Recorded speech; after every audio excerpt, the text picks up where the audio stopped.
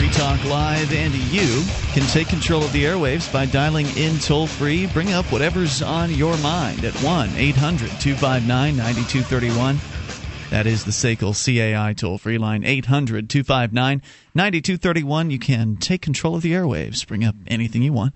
That's the point of the program. And joining you tonight, it's Ian. And Meg. And Mark. Of course, you can join us on our website at freetalklive.com, where we give you the features on the site totally free. Unlike those other talk show hosts in the business that want to charge you $7 or $8 a month for their sites, we just give it to you. And if you want to support us, there are ways to do that. But so enjoy over at freetalklive.com. Now, last night, toward the end of the show, we came across the news that is pretty disturbing, and we weren't able to do much more than touch on it last night, so I wanted to make sure we opened up the show with this tonight. And it's from The Guardian in the UK, guardian.co.uk, but it's not about something from the UK. They're reporting on what the U.S. government is doing. And, of course, it's always a good idea to turn to the international media when you want to get better reporting about what the government does, because as we've seen so often here in the so-called United States, the media here is typically just a lapdog. They repeat press releases. Whatever the government says essentially is the story. Yeah. They're usually busy on compelling news articles like what Charlie Sheen is talking about. Yeah, or Lindsay Lohan. So the news is that commanders in Afghanistan are bracing themselves for possible riots and public fury triggered by the publication of trophy photographs of U.S. soldiers posing with the dead bodies of defenseless Afghan civilians that they killed. Senior officials at NATO's international... These people definitely aren't in uniform. I've seen the pictures. The one I saw in particular, that I only saw a few of them, but the one I saw of this guy in the striped shirt was just disgusting. Yeah, when were these taken? Good question. There are 4,000 of them, likely over a lengthy period of time, but that's just speculation on my part. We've certainly read stories and heard from people in the past who have told us about the sadistic people that are attracted to the military, that have gone over there, and we've heard stories. Can be attracted to the military. I mean, not every one of them is. So. Yeah, I mean, a lot of them now are just trying to get college money. Sure. But nonetheless, we have heard these stories about these killers that are just going over there and reveling in the violence that they can unleash on innocent people without any kind of consequences. Yeah, well, they're mentally broken down once they enter the army, so it makes sense. So, senior officials at NATO's International Security Assistance Force in Kabul have compared the pictures published by the German news weekly Der Spiegel to the images of U.S. soldiers abusing prisoners in Abu Ghraib in Iraq, which sparked waves of anti-U.S. protests around the world. They fear the pictures could be even more damaging as they show the aftermath of deliberate murders of Afghanistan civilians by a rogue U.S. Stryker tank unit that operated in the southern province of Kandahar last year. Some of the activities of the self-styled kill team are already public, with 12 men currently on trial in Seattle for their role in the killing of 3 civilians. 5 of the soldiers are on trial for premeditated murder after they staged killings to make it look like they were defending themselves from Taliban attacks. Other charges include the mutilation of corpses, the possession of images of human casualties, and drug abuse. All of the soldiers have denied the charges. They face the death penalty or life in prison if convicted. I'd deny it, too, if I was facing a death penalty. Huh? The case has already created shock around the world, particularly with the revelations that the men cut trophies from the bodies of the people that they killed. This is nothing uncommon in war. I mean, I know that I would like to think our military is better than that. I think most Americans would like to think their military is better than that. But what you have to sort of descend to in your own mind in order to be particularly good at the occupation of war, I think results in things like this. Yeah, you just have to go back to a barbaric state in order to put yourself on a mental level where you can do that to people, where you can kill without conscience. And investigate. Well, so that's true. To some extent, people that are placed in these roles can kind of morph into them, as we've seen with the Stanford prison experiment. But in many cases, it also attracts people who were killing animals when they were growing up. Now they get to kill human beings for fun. There's the case, and it's documented, of the I think it was a captain that offered his little troop or whatever. The first guy who gets a bayonet kill in Iraq gets a week furlough when we get back to the States. I mean, a bayonet kill in 2003? Yes. An investigation by the German publication Der Spiegel has unearthed approximately 4,000 photos and videos taken by the men. The magazine, which is planning to publish only 3 of the images, said that in addition to the crimes the men were on trial for, there are also entire collections of pictures of other victims that some of the defendants were keeping. The U.S. military has strived to keep the pictures out of the public domain, fearing it could inflame feelings at a time when anti-Americanism in Afghanistan is already running high.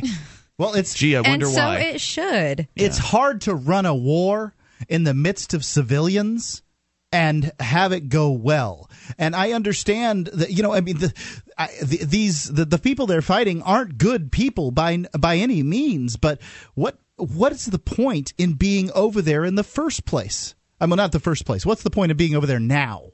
What is America gaining on the ground in Afghanistan? Well, when you say America, today? What do you mean?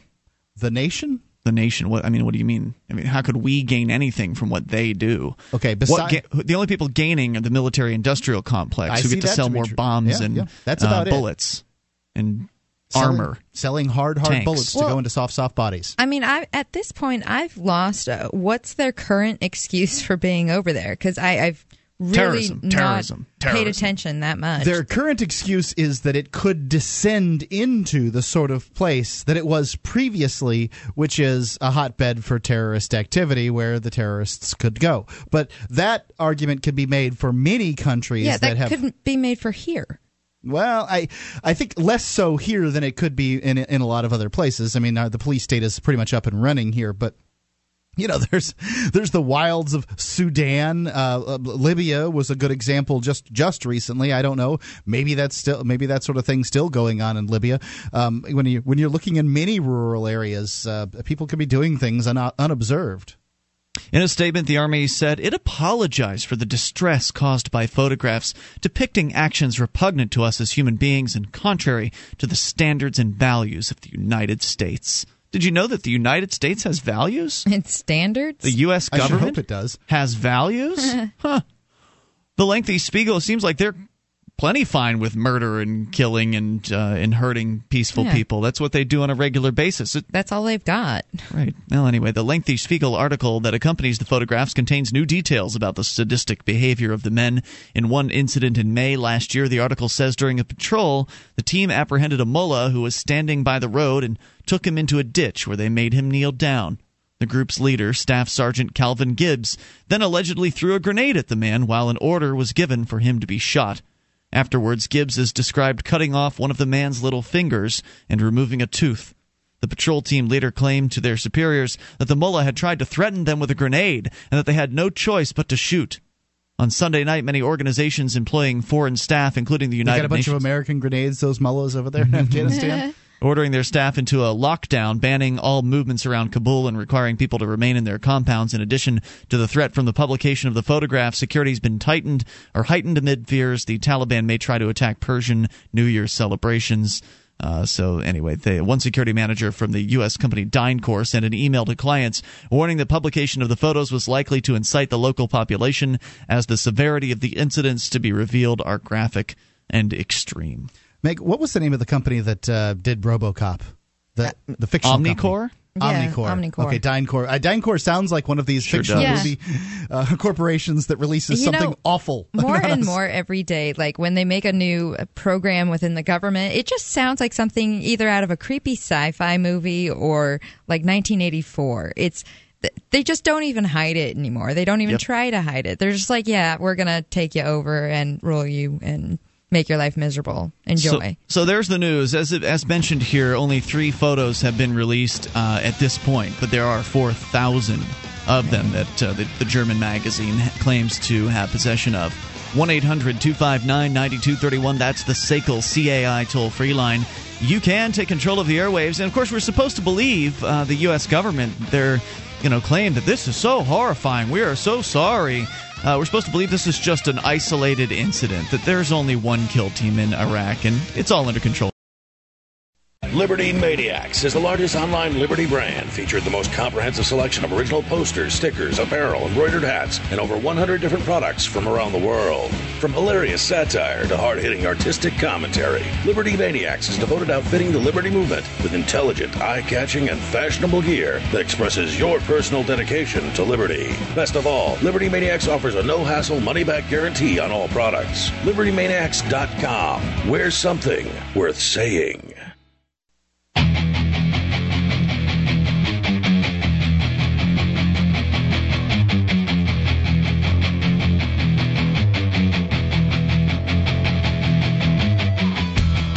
This is Free Talk Live. You can bring up anything you want. Just dial in toll-free and take control of these airwaves.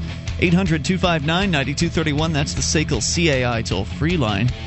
1-800-259-9231. You can join us on our website, freetalklive.com. We give you the features for free, so enjoy those on us. Again, freetalklive.com. By the way, those features include news updates. You can get signed up, and we will keep you in the loop whenever there's something you need to know about Free Talk Live. Go to news.freetalklive.com, and you can follow us via Twitter, Facebook, or get our emailed updates over at news.freetalklive.com. How does Cruise to Bermuda sound? How about a cruise to Bermuda with Stefan Molyneux, Wes Bertrand of Complete Liberty, and me? This cruise isn't just a convention on the water. It's an unconference where the event's what you want to make of it. There'll certainly be some speeches and a debate, but the boat has an ice skating rink, rock climbing wall, miniature golf, and a whole bunch more. The ship leaves Bayonne, New Jersey in November, but you need to reserve your berth now. We've secured a few more rooms, but we can't promise anything after April the 17th. Rooms are as low as $600, double occupancy. Go to cruise.freetalklive.com. Do it today if you want to go on this exciting cruise with Stefan Molyneux, Wes Bertrand, and myself. It's cruise.freetalklive.com. All right, coming up, news about what's going on in the world of the dinosaur old media. Apparently, the New York Times is planning, or I guess is like in the process of instituting a paywall on its website, and we'll talk about just how screwed up their plan is because, well, they don't. There's just an old dinosaur. Never a good idea. Yeah, they just don't know what they're doing. So we'll explain that here in a little bit. 800-259-9231. Also, you can take control of the airwaves. Let's talk to Scott in Massachusetts. Scott, you're on Free Talk Live with Ian, Meg, and Mark. Good evening, Ian, Mark, and Meg. How are you? It's Scott the Bigot. Scott, Hey, what's on your Scott. mind tonight? Well, you know, we have a war going on in Libya, and let's be very frank about it. It's just a diversion to take the American people's mind off this rotten depression that we're in. And we need to get out of the Middle East altogether. Let's look at the track record of the United States in the Middle East. Oh, my gosh, I agree with Scott the Bigot. Sometimes he will say things that are agreeable, but give him time. It's a trick. Give him time. We have nothing to show for Iraq and Afghanistan. They're just they're horrific failures. That's number one. Now we're attacking Libya. And you know, and by we, you mean the United States federal government. I'm not attacking anybody. Yeah, and I have nothing to do with it, nor does Meg or Mark. Probably most of our listeners. I meant our government. And the United States government is attacking Libya, and it has the pattern is that we've gone from Iraq and Afghanistan. Now we're going to Libya. Then this is going to move its way toward Iran. Make no mistake about it. Within the next 6 months to a year, the United States will somehow be engaged in a major war with Iran. This is not going to be like Libya, where they're just going to lob a few missiles. When that day happens, the Iranians have a very strong armed forces. They're working on nuclear weapons. They're going to give this nation a run for their money. The U.S. will spark a third world war if they ever dare attack Iran. And by the way, I have not forgotten Israel. Israel figures very prominently in this because the American Israel Public Affairs Committee and other powerful Jewish and Zionist groups, make no mistake about it, they're pulling all the strings. They're working in the background. And well, also, I just don't understand why that even matters. Yeah, and here's where our paths diverge. Yeah, how do you know that? I'll tell you why. Because Israel wants the United States in their neighborhood. We were attacked on 9/11, and you got to ask yourself, Mark and Ian and Meg, why was the United States attacked on 9/11? We were attacked being mean. No, we were attacked because the Muslim world was fed up with us, was outraged for us giving $10 billion annually to Israel in military and economic aid. I don't think that you can see. This is one of your big problems is that because you have this. Well, I don't know if it's because you're a bigot, but it's fairly common that people put folks into groups. But the idea that you could speak for the Muslim world, that the Muslim world would want something collectively, that they would all have be in agreement on whatever it is that you're claiming. That they all got together and they told you. Right. About this. Like that the people that attacked on 9/11 did something because the Muslim world feels a certain way or believes something, which is just as ignorant, Scott, as saying that the American world feels like this. I mean, how many Americans do you know that agree on everything? Here in this room, we have people with disagreements on things. So there is no way for you to make a statement like that and retain any credibility. It's obvious that the Muslim world despises us. How can you argue that? They despise us. There are Muslims that live here in this country, and they love living here, and they like the things that the relative freedom brings them. I'm talking about the Muslim world in the Middle East. Now you're getting more specific. But even then, you're still talking in a general group. You really can't make any statement about groups. I mean, you can say Fred doesn't like the United States, or what something. What if I say this? In the next 6 months to 1 year, I predict that the United States is not going to be merely involved in individual wars like Iraq and Afghanistan and Libya, but it's going to ignite into a giant world war involving Iran, and Russia will get involved. And also big oil figures in this, in the military-industrial complex, because you have to understand that the United States economy, let's look at the Cold War. We depend on the military-industrial complex to manufacture arms to keep our people employed. So in other words, what are you talking about? Who's we? We is the military-industrial complex. Well, sorry. Thank you for the call tonight, Scott. That's not me. I'm not employed by them. Nobody I know is employed by them. And it's not that hard to find other ways to produce things, goods, services that people want that aren't blowing things up, because that's just destruction. And, there's only so much of that you can do until... Doesn't add value to the world. And then you're pretty much finished with the destruction thing. Then you're kind of out of options of things to do. So why not produce things that are of worth and value? Right. The military-industrial complex doesn't do anything for anybody except for the people within the military-industrial complex. And overall, it hurts the economy because, as you pointed out, it's destruction. Their product is death. Their product is damage. It's not creating wealth. It's not creating value. It creates negative because it destroys things. That's right. So, and then there's also the fact that the money that is going to them, that is being taken from us and being funneled to them, is money that otherwise we could have used to do things that are productive. So not only is it destruction from that perspective in that their product or service is damaging and destructive, but it's also extra destructive because otherwise there would have been things that were created, new services and new products and new jobs that actually have value in the marketplace that would have been created with that money had we been able to keep it in the first place. Yeah, I've always wondered how far along the human race would be at this point. Were there no governments to hinder anything in the process? Well, I think that maybe there was a time when governments were sort of a necessity in order to keep things orderly. I don't know, but it's clear that we need a certain level of order. I just think that we've moved beyond that the communication is such that I can talk to somebody around the world from cell phone to cell phone, and it takes 30 seconds tops to communicate. I can IM with those same people. And the organization factor can be done by companies that run those phone systems or whatever. Yeah, I mean, you don't need the kind of organization that we have any longer, and governments are notoriously bad at providing customer service. We come back with more here in moments. Your calls as well at 800-259-9231. It's so important not to think with this group-based mentality. Only individuals have feelings and thoughts. More coming up. You can take control. 800-259-9231. This is Free Talk Live. The Ruger LC9. Compact, powerful, and perfect for personal protection. The LC9 is only slightly larger than the popular Ruger LCP. Features a checkered grip frame to provide a secure and comfortable grip, and includes a finger grip extension floor plate. The LC9 also has a dovetailed high-visibility 3-dot sight system, blued alloy steel barrel, manual safety, and loaded chamber indicator. The LC9, another innovative American-made product from Ruger. Learn more about the Ruger LC9 at Ruger.com/LC9.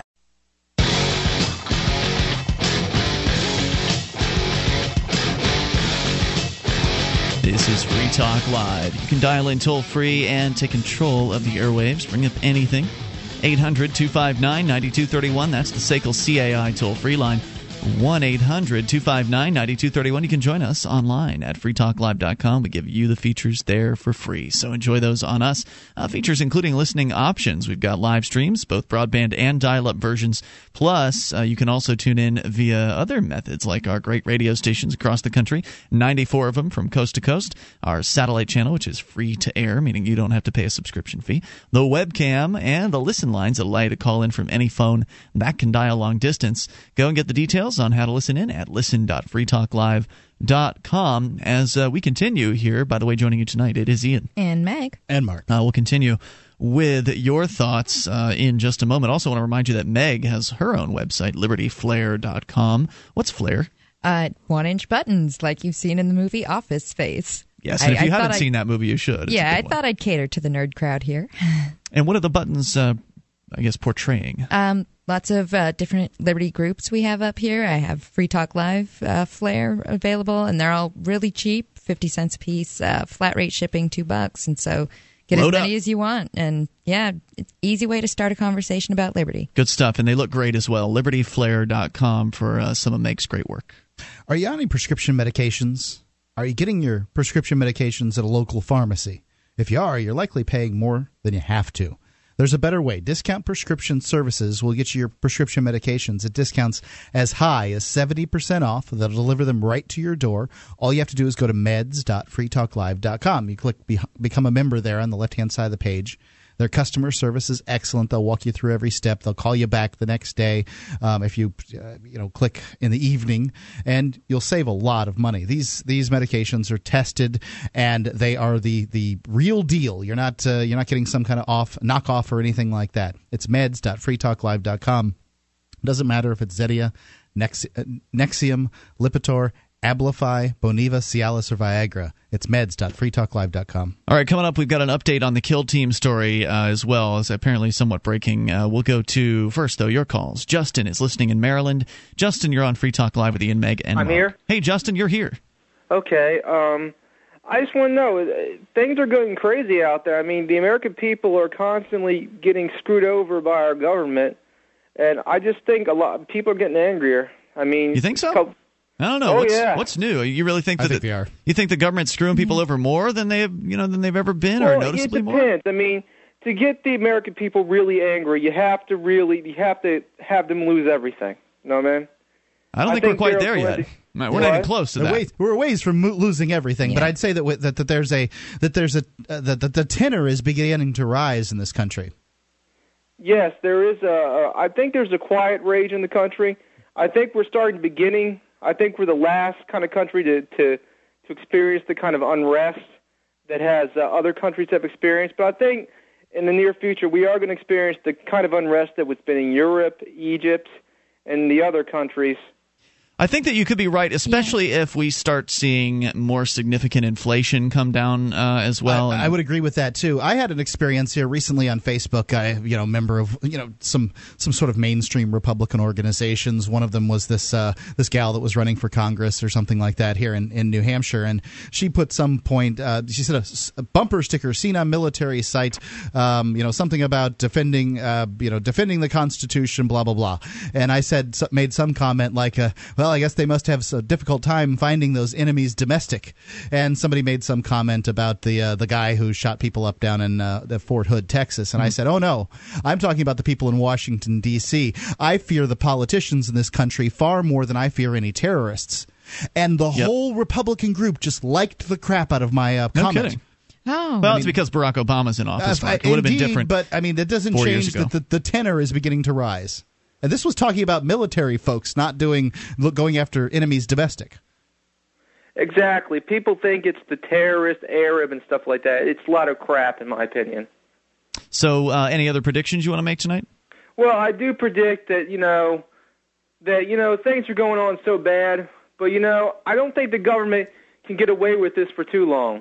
sooner or later, there's something called karma. There's something called you reap what you sow, and eventually it's going to come back on them. I think it will, but at the same time, this government's been really good about getting, people started very young, indoctrinating them, dumbing them down, and so people are really apathetic in this country. And it's hard for me to imagine the sort of uprising that I've seen in like European countries. Yeah, absolutely. I mean, you don't really see that in England because England's been doing the same thing. And so it's going to take a lot more for the people of this country to get up, Yes, it will take a lot more. But I think as things get worse, the American people will eventually have a fire lit up their butt. And they're going to have to do something eventually. Thanks for the thoughts tonight. I appreciate hearing from you, Justin, at 800-259-9231. Well, I think that they're beginning to see the futility of the two-party system and voting for solutions. I mean, it was the Bush administration with all Republicans in there for 6 years in the House, the Senate, and the White House. That was a disaster. The Obama administration with all Democrats in the Senate, the House, and the White House for 2 years. That was a disaster. I think you're probably going to see something like an all-Republican situation happening again from 2012 to 2014.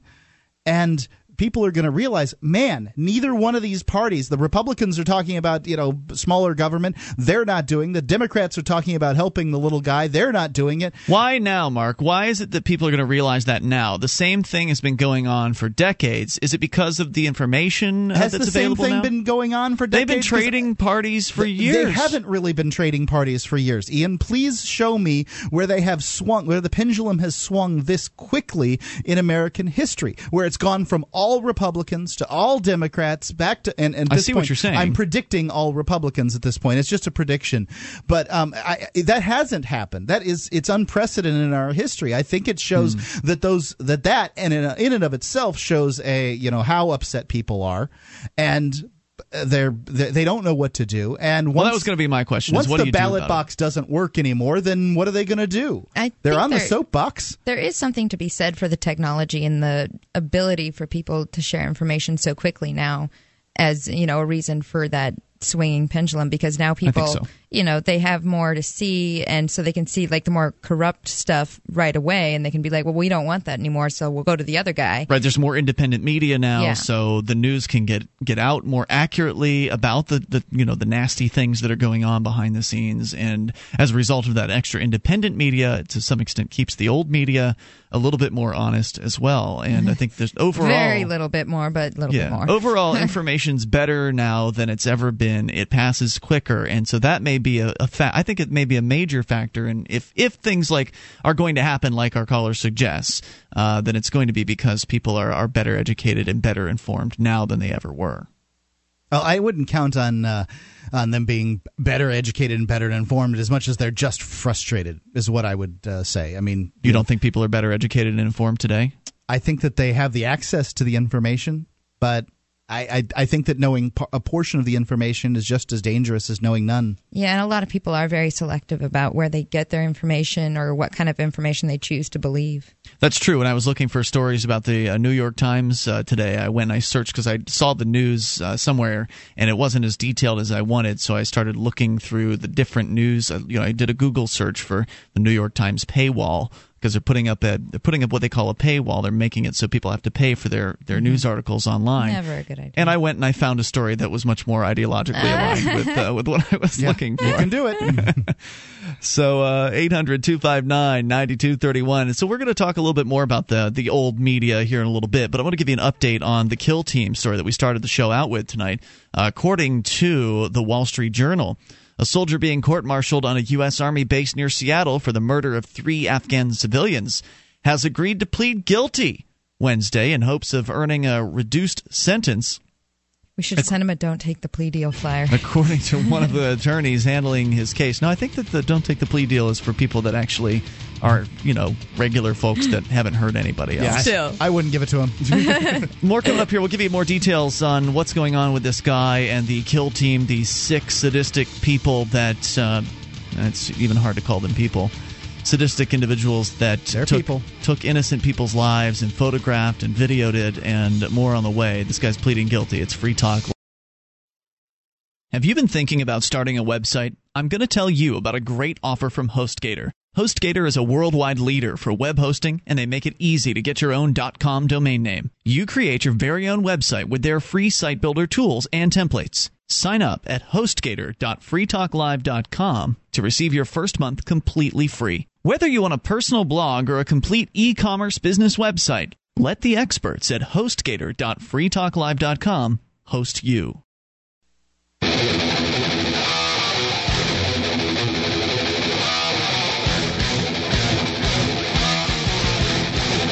This is Free Talk Live. Dial in toll-free and bring up anything you want at 800-259-9231. That's the SACL CAI toll-free line. Take control of these airwaves, 1-800-259-9231. And you can, of course, join us on our website at freetalklive.com, where we give you the features free. One of those features is our webcam. Watch, listen, chat. We've got the chat room built in the very same page. You just go to cam.freetalklive.com to do those things for free, of course. That's cam.freetalklive.com. The webcam is brought to you by Memory Dealers. MemoryDealers.com offers the world's largest selection of discounted optical transceivers, including SFPs, XFPs, GBICs, XenPaks, and X2s. They're 100% compatible with all major networking equipment manufacturers, including Cisco, 3Com, Foundry, Alcatel, and HP, at up to 99% off of list price. They're your trusted source for all your networking and telecom accessory needs. It's MemoryDealers.com. All right, continuing here, you can, of course, bring up anything you want. We're giving you an update on the Kill Team situation. The news was that 4,000 photos are in the possession of a German magazine. I believe it's Der Spiegel. And they have released a handful of them at this point, saying that they don't intend to release any more. But it's of these sickos who... They're traitors to America, and they need to be put on trial for release of this kind of information. Well, I haven't heard any calls for that yet, but I'm sure that there are likely people that believe that out there, Mark. They are endangering the troops with this kind of subversive stuff. That the troops can do no wrong, etc. Well, in this case, even the U.S. military can't stand by these guys because they got caught red-handed. But that doesn't change the fact that it could very well, these photographs could very well endanger troops on the ground. And because people would say, well, that guy's wearing the same uniform as the other people that I saw in the photographs doing these horrible things. And these were some of the same arguments that were made about WikiLeaks, when WikiLeaks is really just a press organization, albeit not nearly as old and as respected as Der Spiegel, but these are the same things that WikiLeaks did. So there's news about one of these characters. Again, it was a squad of individuals who were they were called Rogue. They were going around killing innocent people, murdering them, and attempting to make it look like that they were under attack by these folks. So one of them is now pleading guilty in order to get a reduced sentencing. Jeffrey Nathan, a lawyer for Army Specialist Jeremy Morlock, says, my client is admitting on the record to 3 counts of murder, plus 1 count of conspiracy to commit assault and battery, and 1 count of illegal drug use. This week, the German news magazine Der Spiegel published 3 photographs said to show U.S. soldiers accused of being part of a rogue kill team last year during their tour in Afghanistan. Perhaps the most damaging image appears to show Mr. Morlock smiling as he lifts the head of a dead, bloodied Afghan man. It's disgusting. Yeah, we saw those pictures, and he looks absolutely sick. A court-martial is scheduled to start Wednesday for Morlock, age 22, of Wasilla, Alaska. He's one of 12 soldiers charged with an array of offenses stemming from an incident last year where the Army says 3 Afghan civilians were murdered by members of the 5th Stryker Brigade. Wasilla, represent! He indicated that once Morlock stipulated to the military's facts in the case, he will mount what amounts to a good soldier defense. The court will be asked to consider the defendant's overall military record and mitigating factors such as coercion by others. He said his client may testify in any cases arising from the incidents. The Army, which issued a statement of apology, plans to investigate the release of the photos. Another Army colonel said the photos have been sealed under a protective order. And Der Spiegel also published a photo that displayed the corpses of several Afghan civilians believed to have been killed by U.S. soldiers despite no indications that they were combatants. I think the U.S. Army owns a little more than an apology in this case. Like, issuing an apology seems... What else are they going to do? Pull out of Afghanistan? They're certainly not. That's not an option on their table. How do you even measure retribution in this case? Well, I would imagine that checks are probably going to be in the mail. If they're not, they really should be. To who? To whom? The Afghan civilians? The dead guys? Well, their families of their, presuming they're still alive or identifiable in any way, shape, or form. Well, plus, if the American government came to you and said, "Hey, we killed your family," I would just run. I wouldn't want to hear what they had to say. I'd think they were there to kill me too. I mean, maybe I'm exaggerating here, but I don't get the impression that many Afghanistan folks just have an email address where you can hit them up and get in touch. You'd have to know where these things happened. They got names, don't they? They do have photos. So yeah, maybe I'm just. I guess you're right. I mean, it might be very difficult to find out who these folks are, but it seems like there should be some kind of reparations made to them. I mean, their family members were killed. I guess. Is that half the cost of war? Is we're just paying off people who we kill their families at this point? At this point, the way the United States runs wars is they go in, they destroy your company, they rebuild it 10 times better than it was before. So, in fact, yeah, that's exactly what the cost of war is. I don't think that Iraq has been rebuilt better than it was before. They still, last I heard, the military bases have. Right, the military's doing fine. Yeah. Their green zone's A-okay. Yeah, the embassy's giant and huge. Right. As far as the rest of them, though, I think running water's a problem. I don't think much. I can't imagine much anymore. So Mark Huger, the Der Spiegel reporter who filed the story, declined to comment on how the news organization acquired the photos. He said the magazine wouldn't compromise its sources, and good for him, by detailing how the photographs were obtained. And thank goodness this is a German magazine, because what we've seen recently is more and more court decisions in this country basically forcing U.S. news media organizations to do things like reveal sources. Yeah, that poor kid went to jail for how many months for not revealing his sources, and the only reason he was protected in jail was because they asked, the big huge guys in jail asked him why he was in there, and he said, "I didn't say my sources." And so they're like, "You're not a snitch." Which one was that? It was like one of the first kids to go to jail, and he just looked like he was right out of school. Was a news reporter? Yeah, he was doing some freelance work at normally college newspaper type kid. And, of course, there was just the court decision recently, and I don't remember which level of court it was, but a court decision that came down in favor of, or rather against, newspapers' right to protect their commenters' privacy. They're forcing newspapers to hand over IP address information on anonymous commenters. So you've got that. You've got reporters being forced to turn over sources. Mark, didn't you say that the U.S. was like 79th in the world for press freedom or something like that? I'll look it up, but it's not good. There's a list of freest nations in the world regarding press freedom, and the United States is way down the list. Mid-pack, I'll give you a number here in a second. All right, so I think that's Reporters Without Borders or something like that. I forget the name. There's an organization that does that study on a yearly basis. Huger said they would not compromise their sources, and he would not comment on whether they could have been received from other soldiers serving in Afghanistan. According to press reports, soldiers have told investigators that such photos of dead bodies were passed around like trading cards on thumb drives or on other digital storage devices. When killing's your business, you're going to need to, you're going to be interested in it, and you're going to need to, sort of anesthetize yourself to these things.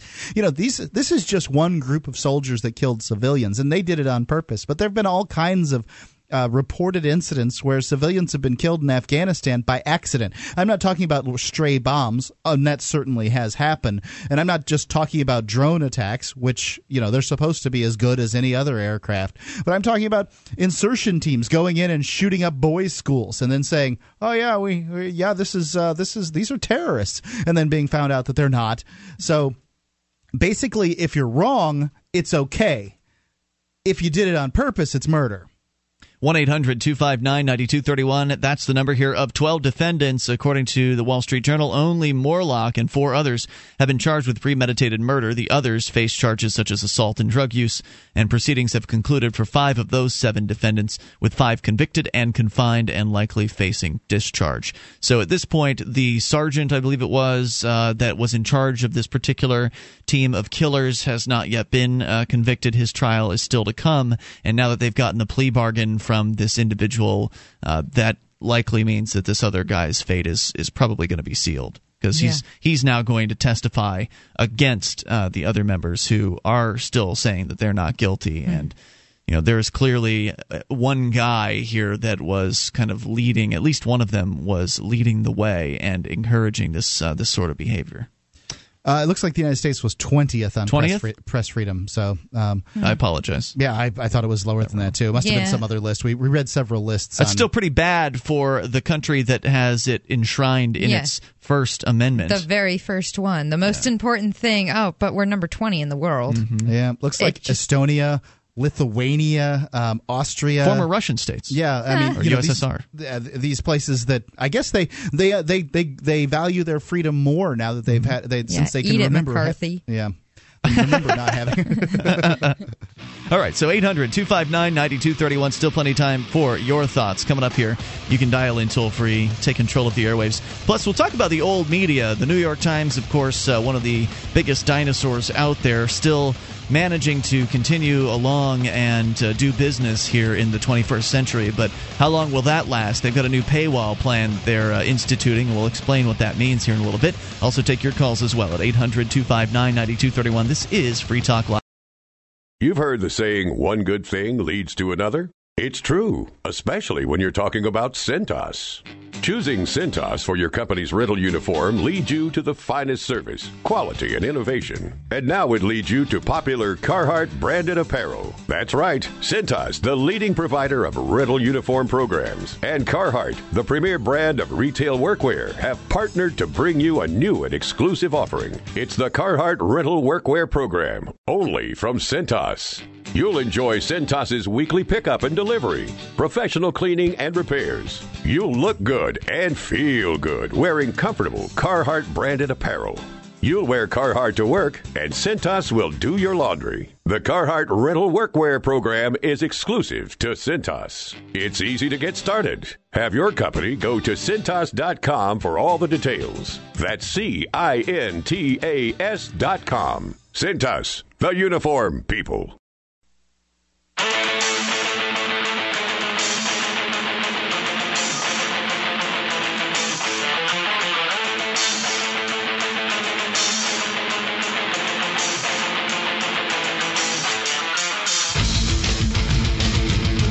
This is Free Talk Live. Dial in toll-free. Take control of the airwaves at 800-259-9231. That's the SACL CAI toll-free line. 1-800-259-9231. As we launch here into the second hour of the program, joining you tonight, it's Ian. And Meg. And Mark. You can join us on our website at freetalklive.com, and we give you the features there for free. So enjoy those on us. Again, freetalklive.com. And by the way, the main feature of the site actually allows you to control the content. The stuff that you see there on the front page, the main items in the main column there, those are all created by listeners like you. You can, when you find something online, take that URL and put it into our site, submit it as show prep. It shows up in the upcoming stories queue, and that's where people will then vote as to whether they like or dislike what it is that you have placed there. You get to vote on things too, and the most voted up make it to the front page and the top of the website at freetalklive.com.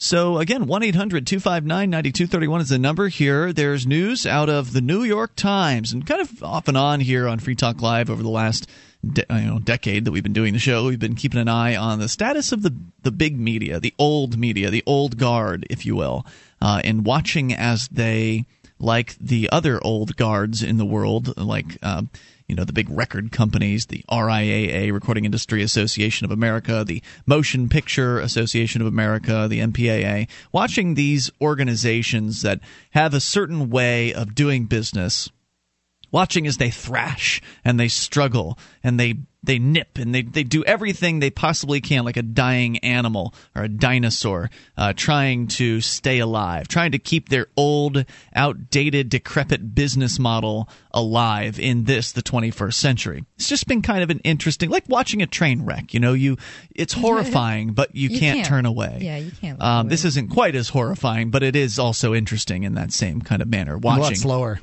Yeah, it is. Absolutely. It's taking years and years for these people to either come to conclusions that are correct and change their business model in a more positive manner, or to slowly die off. And of course, we've seen newspapers dying over the last. Newspapers are having the toughest time. Radio, television, they are doing all right in comparison to newspapers, but it's it's newspapers that may not survive, the next decade. Yeah. I mean, I think that I think they're going to have to in some form or another, but it made some of them. A few newspapers out there are doing okay, but the largest amount of dailies are really just taking it on the chin. It seems to be the weekly format that's that's largely ads and advertorial. That is thriving still. They're doing well. But the daily form where the journalism is, and this is, I think, I mean, if you look at our local newspaper, it's sad. Yeah, it's all the stories I read in there are pretty not well covered. Well, when you're talking about the big ones, though, L.A., Miami, New York, these are where the journalists, the premier journalists, tend to sit. Right. Magazines too. I don't want to diminish. Those are dying magazines. Magazines are having a tough time. There's no doubt about it. And where, I guess my question is always when we bring this up, where is the journalism going to come from? Because people want good journalism. Bloggers just they don't make any money. They do it for fun. Well, plus it's really hit or miss and very opinionated out there, so you have to find somebody who's a little objective and very reliable, which is I don't know, Mark. I mean, that's a great question. And if anybody has any suggestions, you're certainly welcome to call in at 800-259-9231. But a new model is necessary. Yeah, people want to get their journalism for free right now. Mm-hmm. I mean, that is the model on the Internet, that I should be able to go to the Internet and I should be able to pull up a New York Times story and read that New York Times story that a journalist was paid at high 5 figures, low 6 figures a year to write. It doesn't make any sense. Well, I'm going to give you some of these numbers here in this article about the New York Times and what they're going to do. And when you hear those numbers, it might give you an idea as to how journalism could be funded on into the future. But the problem is with the New York Times, it's this behemoth. It's this humongous organization with all kinds of levels of bureaucracy that may not be necessary in order to run a news organization today. So let's jump into this here. Right. Well, I would agree with that the good journalists of the world don't need a good editor. I mean that's a position that they don't need, and then all that other stuff that goes into making and delivering sticky, ugly paper that puts ink on your fingers. I don't think people want that as much anymore. So there's news all over the place on this. Reuters has Felix Salmon reporting that the New York Times paywall has arrived. It's going up in Canada today and then worldwide on March 28th. The most comprehensive source for the gritty details is a frequently asked questions over on the New York Times website, which does things like explain the difference between an item and a page view, whatever that means. He says a slideshow or a multi-page article is one item, no matter how many slides it contains. The New York Times has decided not to make the paywall very cheap and porous in the first instance as people get used to it. $15 for 4 weeks might be cheap compared to the cost of a print subscription, but $195 per year, I don't know. How much more is that compared to, or less is that compared to a print subscription? It sounds maybe on par. I don't know about print subscription of the New York Times. I would suspect that's a lot more, but that's a local paper subscription. Yeah. $195 per year is still enough with no cost, right? I mean, as far as you're printing papers, there's a cost involved in that, but there's very, very low cost involved in propagating articles on the Internet. It's just the cost of storage, servers, and data transfer. Well, the journalists, right. But they're already paying their journalists, right, Mark? So, but they pay them to write the things that people are going to read. I mean, and they have an expectation as to how many articles they're going to get out of these people. They're paying them per article, essentially. $195 per year is still enough money to give readers pause and to drive them elsewhere.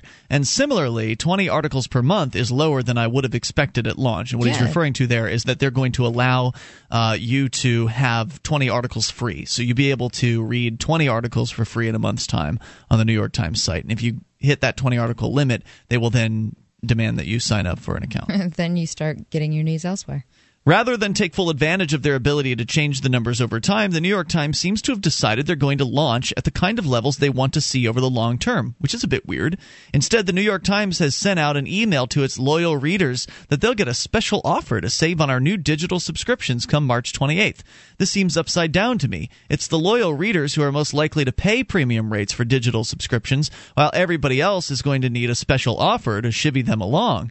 The paywall is anything but simple, with dozens of different variables for consumers to try to understand. Start with the price. The website is free, so long as you read fewer than 20 items per month, and so are the apps, so long as you confine yourself to the top news section. You can also read articles for free by going in through a side door, like following a link from Twitter or Facebook or Reuters.com should never be a problem, unless and until you try to navigate away from that item that was linked to. Beyond that, $15 per 4-week period gives you access to the website and also its smartphone app, while $20 gives you access to the website and also its iPad app. But if you want to read the New York Times on both your smartphone and your iPad, you'll need to buy both digital subscriptions separately and pay an eye-popping $35 every 4 weeks. That's $455 a year. The message being sent here is weird, that access to the website is worth nothing. Mathematically, if A plus B equals 15, A plus C equals 20, and A plus B plus C equals 35, then A equals 0. Meanwhile, at least where I live in New York, a print subscription, which gets you the newspaper only on Sundays, costs $19.60 every 4 weeks, and it comes with free access to the web and tablet versions of the newspaper, which creates the slightly odd proposition that if you want to use the New York Times iPad app, you're marginally better off subscribing to the print newspaper on Sundays and throwing it away unread than you are just subscribing to the app on its own. The pricing structure is also a strong disincentive to use the iPad app at all, of course. If you're already paying $15 every 4 weeks to have full access to the website, why on earth would you pay extra just to be able to read the paper on its own dedicated app? This is the equivalent, Mark, of us... Crazy. This would be the equivalent of us creating a Free Talk Live app, which we don't have specifically. There's a Liberty Radio app, which is pretty cool. But creating our own Free Talk Live app so you can listen to our streams on your iPad and then charging people for it when they can just go tune in our stream with any one of the number of free stream tuning software out there that they can use. If you're not confused yet, we'll come back with more about the New York Times' brilliant plan to add a paywall to their website. How does a cruise to Bermuda sound? How about a cruise to Bermuda with Stefan Molyneux, Wes Bertrand of Complete Liberty, and me? This cruise isn't just a convention on the water, it's an unconference where the event is what you make of it. The boat has an ice skating rink, rock climbing wall, miniature golf, and much more. The ship leaves Bayonne, New Jersey in November 2011. But you need to reserve your berth now. They're as low as $535, double occupancy. Go to cruise.freetalklive.com. Do it today, cruise.freetalklive.com. This is Free Talk Live, and you can take control of the airwaves. Dial in toll-free, bring up anything at 800-259-9231 if you've got a comment on the inevitable death of some of the old media, at least those who refuse to change their business model in a way that will actually be effective into the 21st century. The New York Times is attempting to do something, but it doesn't seem like it's going to really pan out for them. We're going to give you some more details on their brilliant plan to institute a paywall on their website in the hopes that this will somehow rescue them from their failing... Sounds like a brilliant suicide plan. Yeah, their failing old business model of printing papers up.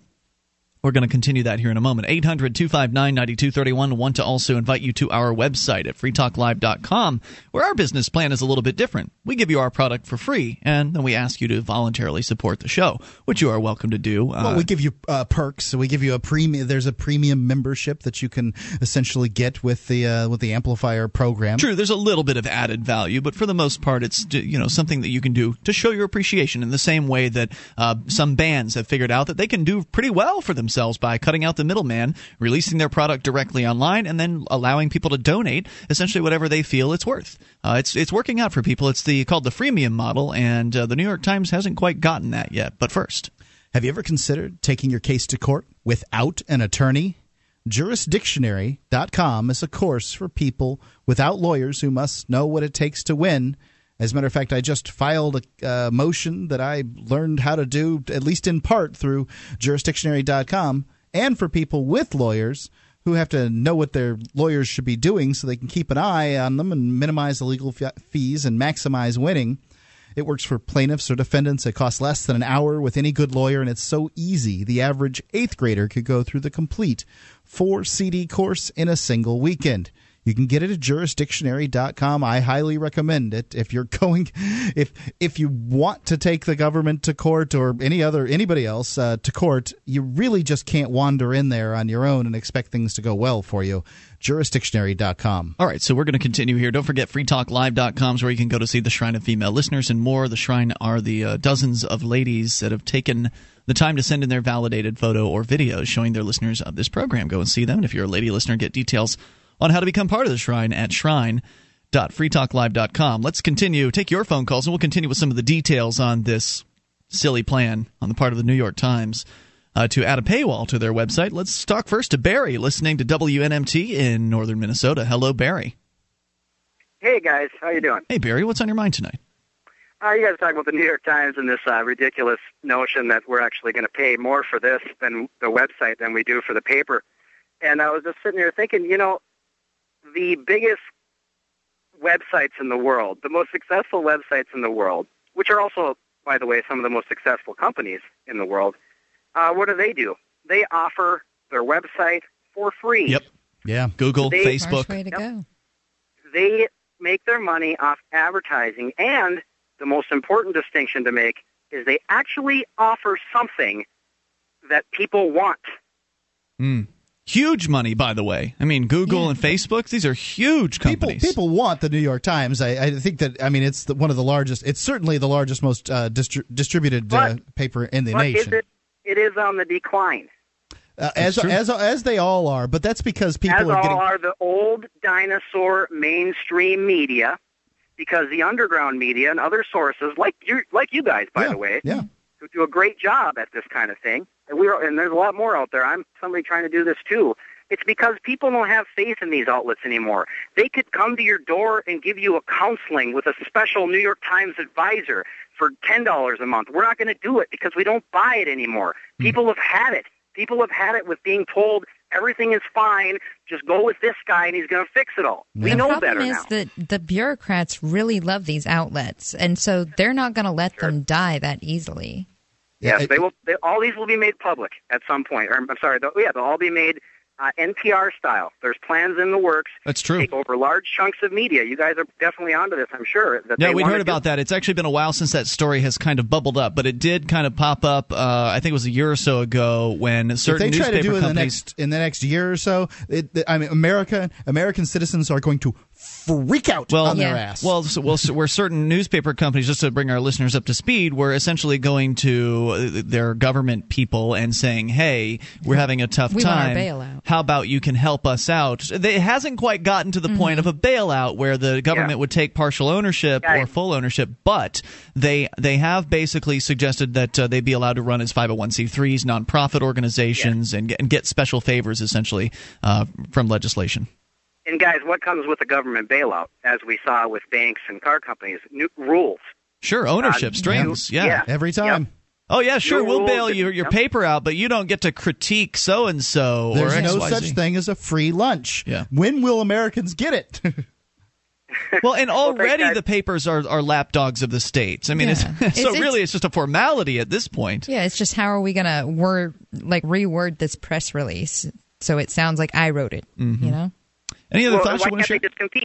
Yeah, why can't they just compete with the underground media who does, kick some butt on the internet? Mm-hmm. Well, but they might have to, is what we're seeing. If there's not a government bailout, we can take them to the ground here, and if they compete on an honest level with the underground media, they'll lose because they have agendas that go beyond the average guy just trying to figure it out. And so that's really all I wanted to say. You guys are great, and keep it up. Good thoughts, Barry. Thank you for the call tonight. Appreciate hearing from you at 1-800-259-9231. You can join us again at freetalklive.com as we continue with Bill in Oklahoma. You're on Free Talk Live with Ian, Meg, and Mark. Hello, Bill. Good evening, everyone. Hey. I got a slightly different take on this. I think this is a brilliant plan by the New York Times. I guess really? Who's doing it? What's brilliant about it? It allows them to sue you into oblivion. Basically, what it is. For what? What's happened is, I don't know if you're familiar with the Right Haven case, but Right Haven was a bottom-feeding, ambulance-chasing attorney group that was being outsourced by major media.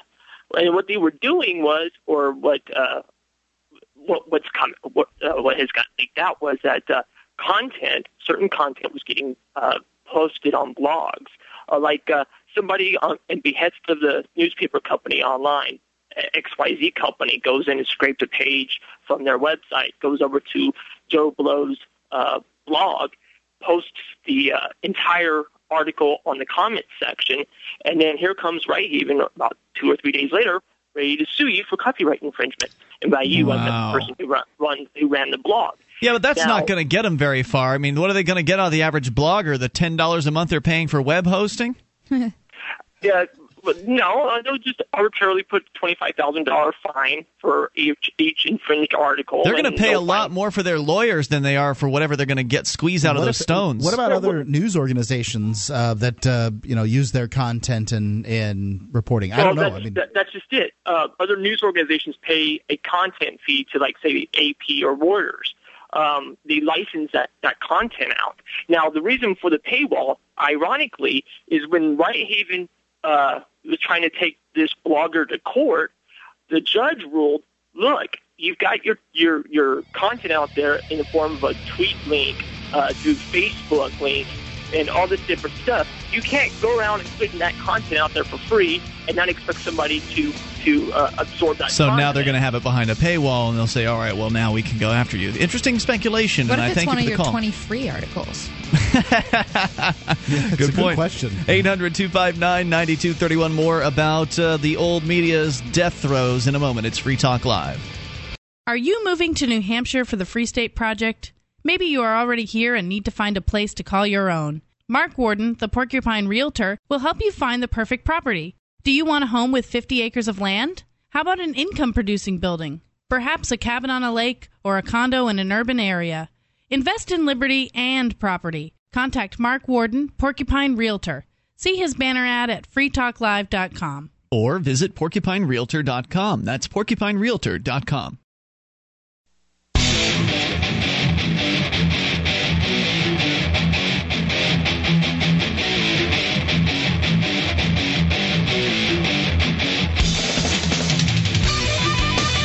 This is Free Talk Live. You dial in toll-free and bring up anything you want at 800-259-9231.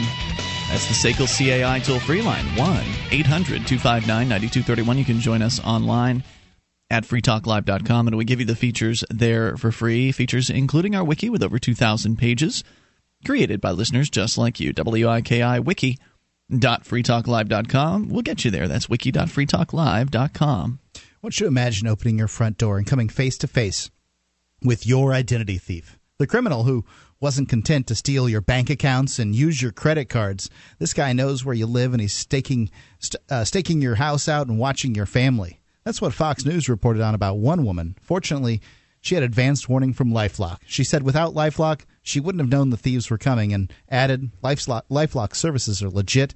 They do what they say they'll do, and it's worth it. If you don't want to suffer personal and financial firestorm that identity theft brings, protect yourself and your family with the same identity theft protection that I use. LifeLock. It's the best, and it's guaranteed.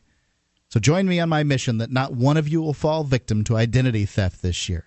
I need you to call now. I was able to get you a 60-day bonus of LifeLock protection. Do it today. Do it for your family. You don't want to have to deal with the troubles that identity theft brings. It's not just guys coming to your door, although that would be terrible, but just the trouble with your credit cards and loans being taken out of your name and how it destroys your credit. Call 800-242-2693. It's 800-242-2693. And make sure you call that number if you want to Free Talk Live to get credit for your call. Don't go through their website to sign up. Call that number. 800-242-2693. All right, so we continue here. Taking a look at the death throes of the old media and getting the details out here on this new paywall program that the New York Times is instituting.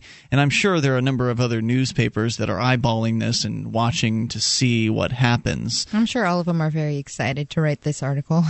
Well, Reuters is actually where this report is coming from, and their columnist here, Felix Salmon, is tearing the New York Times a new one over this, pointing out that it's confusing, that there are all kinds of different pricing points and options, and that it's just going to be bewildering for customers, many customers, to try to figure out exactly what to do here. And as he points out, some of it just is completely nonsensical.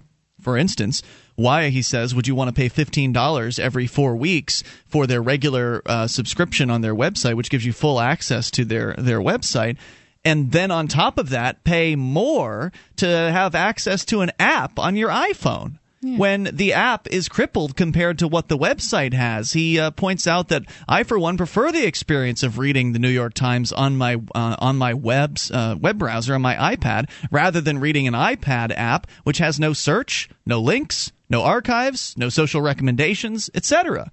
So why would you want to pay for extra for that? He says if the New York Times wanted to kill any incentive to read and develop its iPad app, it's going about it the right way. Well, what does all this mean for the New York Times company? I can't see how it's good. The paywall is certainly being set high enough that a lot of regular readers will not subscribe. These are readers who would normally link to the New York Times from their blogs. They would tweet New York Times articles, those who would post articles on Facebook, and so on. As a result, not only will traffic from these readers decline, but so will all their referral traffic, too. The New York Times makes more than $300 million a year in digital ad revenue. Pay attention to that. That comes back to what I was saying before, Mark, about something viable as far as how do you pay these journalists? Yep. Well, the New York Times is making $300 million a year just from online ad revenue. Could you run a newspaper and pay some journalists for $300 million per year? Not the newspaper, but an online publication? Could you do that? I think you could. Yeah. Quite easily. How many journalists could you hire for $300 million a year? Yeah. Get your IT department and some journalists, and you've got yourself a newspaper. I really online. want to see what happens with the Christian Science Monitor. I mean, in a longer term than what we're dealing with. They quit printing and they went online only.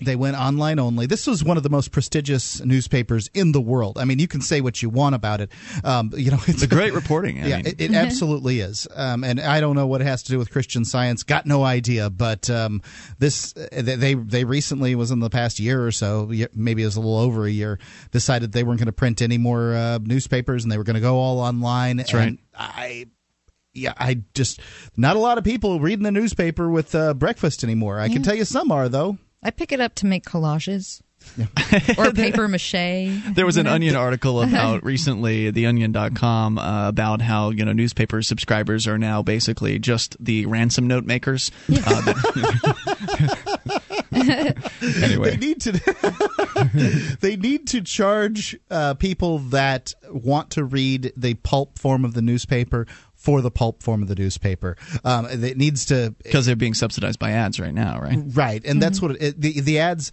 It needs to be in a format where they're separate. There needs to be a wall between the two. The online needs to pay for the online. The offline needs to pay for the offline, and then you can see how these models work. When you mix the two, then there's a problem. So the New York Times makes more than $300 million a year in digital ad revenue. So even a modest decline in page views relative to what the site could have generated without the paywall can mean many millions of dollars foregone. On top of that, the paywall itself costs them somewhere over $40 million to develop. Boy, I thought I poured too much money into the AMP automation system, which has been plaguing me for the last 5 years. But $40 million? Woo. And wait... Just keep that figure in mind, because we're going to come back to the paywall and the technical aspect of this $40 million system that they've created. You won't believe what they've done. Against all that, how much revenue will the paywall actually bring in? A very large number of the paper's most loyal readers are already print subscribers and get access to the website at no extra cost. So the new revenues from the paywall will only come from people who read the website a lot, but who don't subscribe in print. Because remember, you still get the free 20 stories per month. So how many of those people are there? Well, Emily Bell reckons that the number of people who even hit the paywall in the first place is only about 5% of the New York Times' 33 million or so unique visitors. That's 1.6 million people. Compare the 1.3 million people who already subscribe to the paper on Sundays. The former is not a perfect superset of the latter, of course, but there's a big overlap. So let's just say realistically that the New York Times is going after a universe of no more than 800,000 people that it's going to ask to subscribe. And let's be generous and say that 15% of them do so. The New York Times is hoping that 1 to 10% of their subscribers, their total subscribers, will do it. So paying an average of $200 per year apiece, that's extra revenues of $24 million per year for the New York Times. $24 million is a minuscule amount for the New York Times Company as a whole. It's dwarfed not only by total revenues, but even by those total digital advertising revenues of more than $300 million a year. This is what counts as a major strategic move within the New York Times? Yeah, this guy obviously knows his stuff. He's done the math, and he's making them look really silly. As Ken Doctor notes, the Times Select fiasco, which was unceremoniously killed in 2007 to no one's regret, was bringing in a good $10 million per year. The new paywall is much more elaborate and expensive and is being introduced into a website which is currently something of a cash cow in regards to ad revenues. So by my back-of-the-envelope math, the paywall won't even cover its own development costs for a good 2 years, and beyond that will never generate enough money to really make a difference to the New York Times Company revenues. Maybe that might change if the New York Times breaks its promise to offer full website access for free to all of its print subscribers, but that decision would be fraught in all manner of other ways. For the time being, though, I just can't see how this move makes any kind of financial sense for the New York Times. The upside is limited, and the downside is that it ceases to be the paper of record for the world. Who would take that bet? 1-800-259-9231 is the SACL CAI toll-free line. Well, if you thought that was good, here's news from Tech Dirt. Now, we told you $40 million is what the New York Times paid for this paywall. Should be pretty good for that kind of money, right? Yeah. $40 million. They must have had a team of experts working on this thing I would round the imagine clock. Bug Me Nut probably has already figured out how to get past it. Well, we'll tell you in a moment here how to get past the paywall at 800-259-9231. You can take control of the airwaves and bring up whatever's on your mind. This is Free Talk Live. Certainly your comments on the death of old media, welcome. You don't have to just focus on the New York Times. They're just one of the more visible organizations that is having trouble in this new century. More coming up. You take control. This is Free Talk Live. MemoryDealers.com offers the world's largest selection of discounted optical transceivers, including SFPs, GBICs, XFPs, Xempax, and X2s that are 100% compatible with all major networking equipment manufacturers, including Cisco, 3Com, Foundry, Alcatel, and HP, at up to 99% off list price. Memory Dealers can also offer customized solutions for your transceiver requirements, including private labeling. Memory Dealers is your trusted source for all your networking and telecom accessory needs, in stock and ready to ship via overnight delivery. MemoryDealers.com.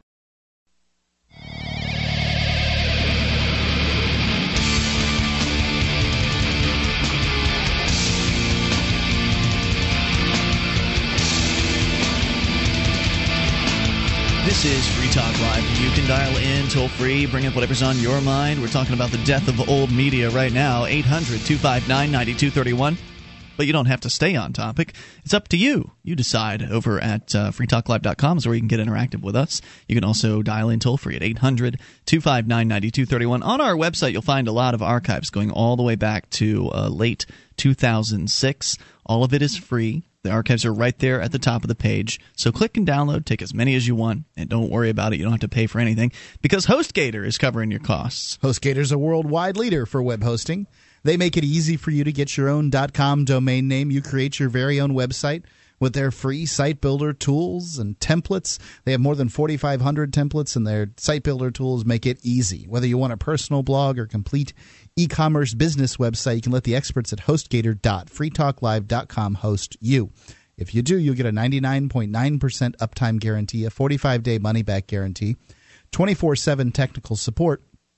And if you use the portal that we've created for you, HostGator.freetalklive.com, you'll also get your first month completely free. It's HostGator.freetalklive.com. All right, so we continue here. We will, of course, take your calls about anything. We're talking about the New York Times and its plan to institute a paywall. It's starting up pretty much immediately for Canada, and then they're going to do it worldwide on March 28th.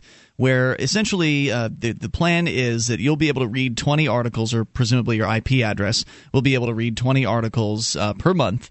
And if you hit that limit, you'll also be able to link in from other places and read those for free. So if you get a link from Twitter, you'll be able to read, I think, 5 of those for free. Yeah, I would just say get a couple of friends together and everybody read 20 different articles, copy, paste everything, and you got the news. Well, that would be presuming you think their reporting is really valuable, and that you really want it that bad. It's the New York Times, and it is valuable, and people want it Yeah, that just bad. have fun making an alternative free New York Times. But what they are doing is they're opening the door for a newspaper whose reporting is nearly as valuable or just as good to step in and take a piece of their pie. Take the trophy. Yeah, and I think who's that's willing silly. to do it for free.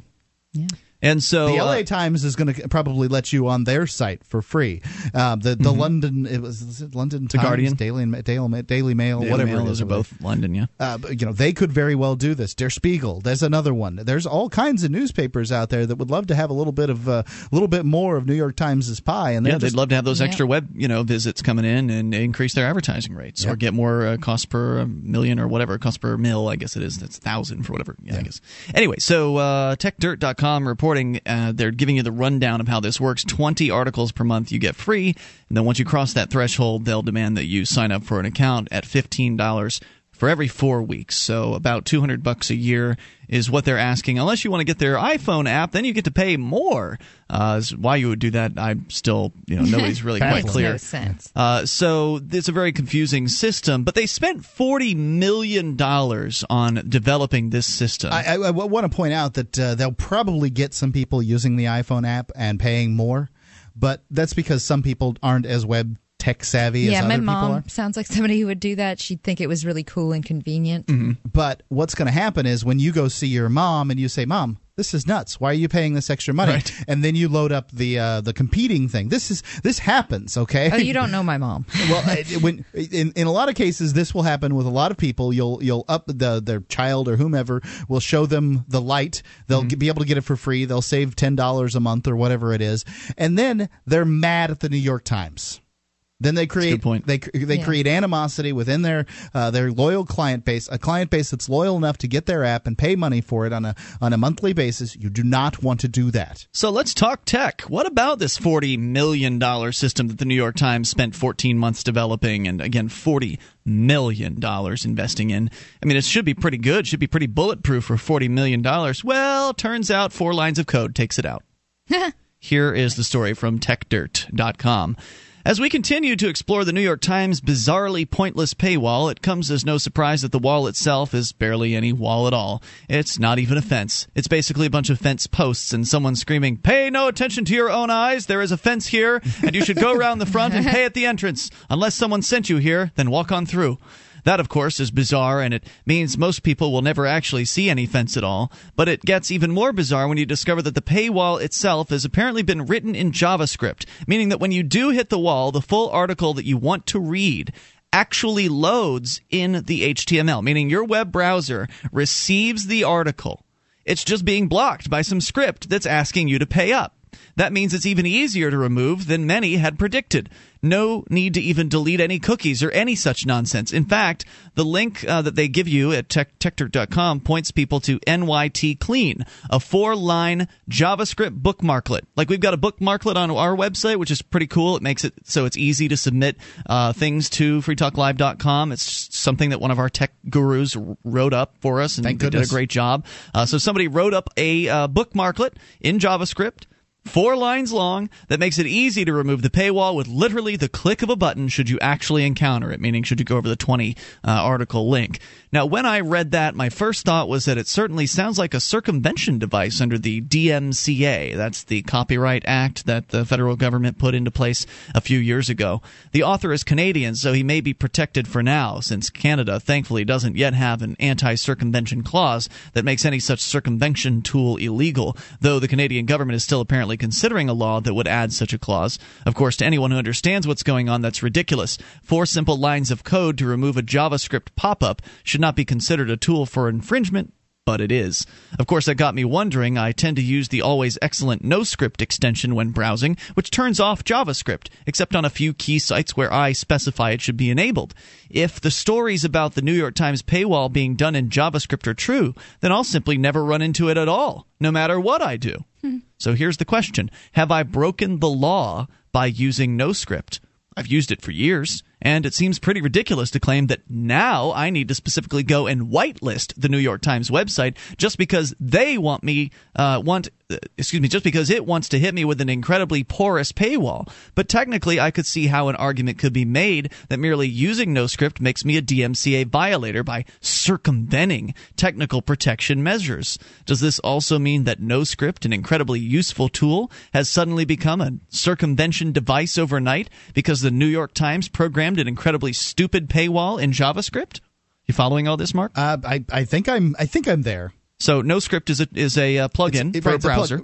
For your browser. That prevents JavaScript from running. JavaScript, yeah. And so he's saying... He's been operating like this for years. Right, now and he would never have noticed how the New York Times actually had this paywall if it hadn't have been news. Right. So therefore, somehow he's going to be maybe held... He's a criminal. He's a criminal for doing what he's been doing all along. Yeah, and I mean, working with a lot of people who have worked with computers, like setting up computers for their grandparents or their parents, they go through and they set up all that stuff on there automatically for them, so they don't have to deal with the pop-ups and all that stuff, because grandparents especially, you only teach them how to email really or check certain things because it's just beyond them, so you don't want pop-ups coming up. So they're going to be violating the law if they go there. That's the idea, and nobody knows.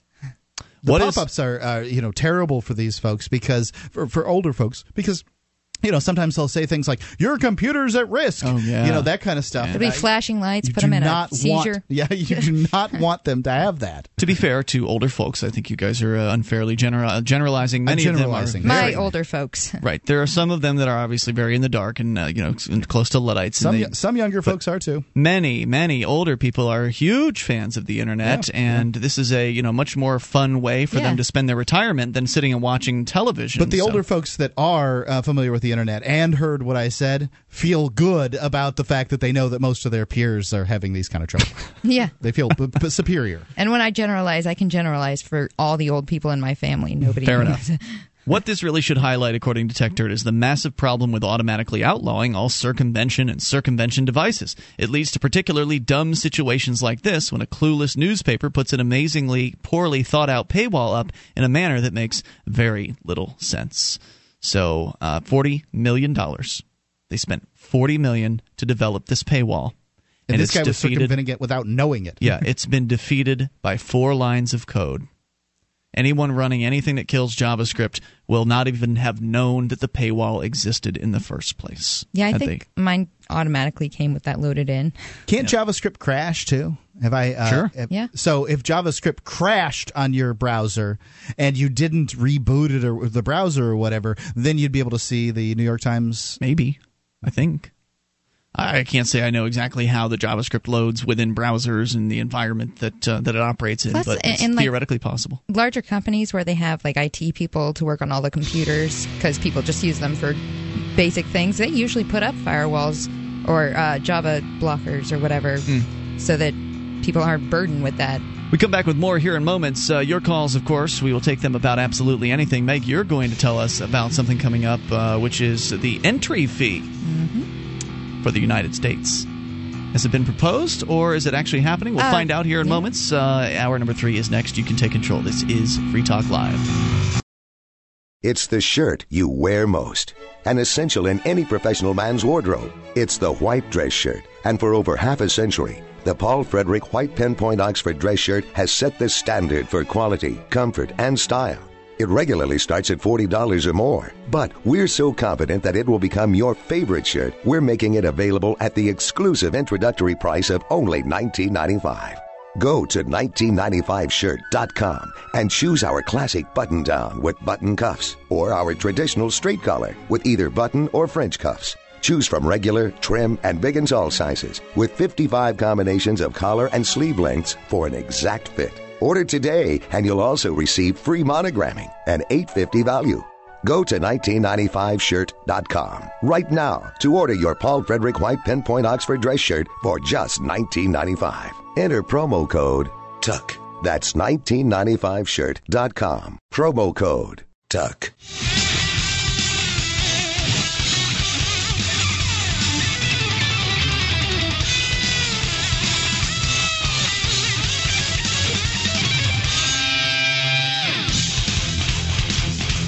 This is Free Talk Live, and we're launching into the third hour of the program. You can dial in toll-free, take control of the airwaves at 800-259-9231. You can join us on our website at freetalklive.com, and we give you the features for free, so head over there and enjoy them on us.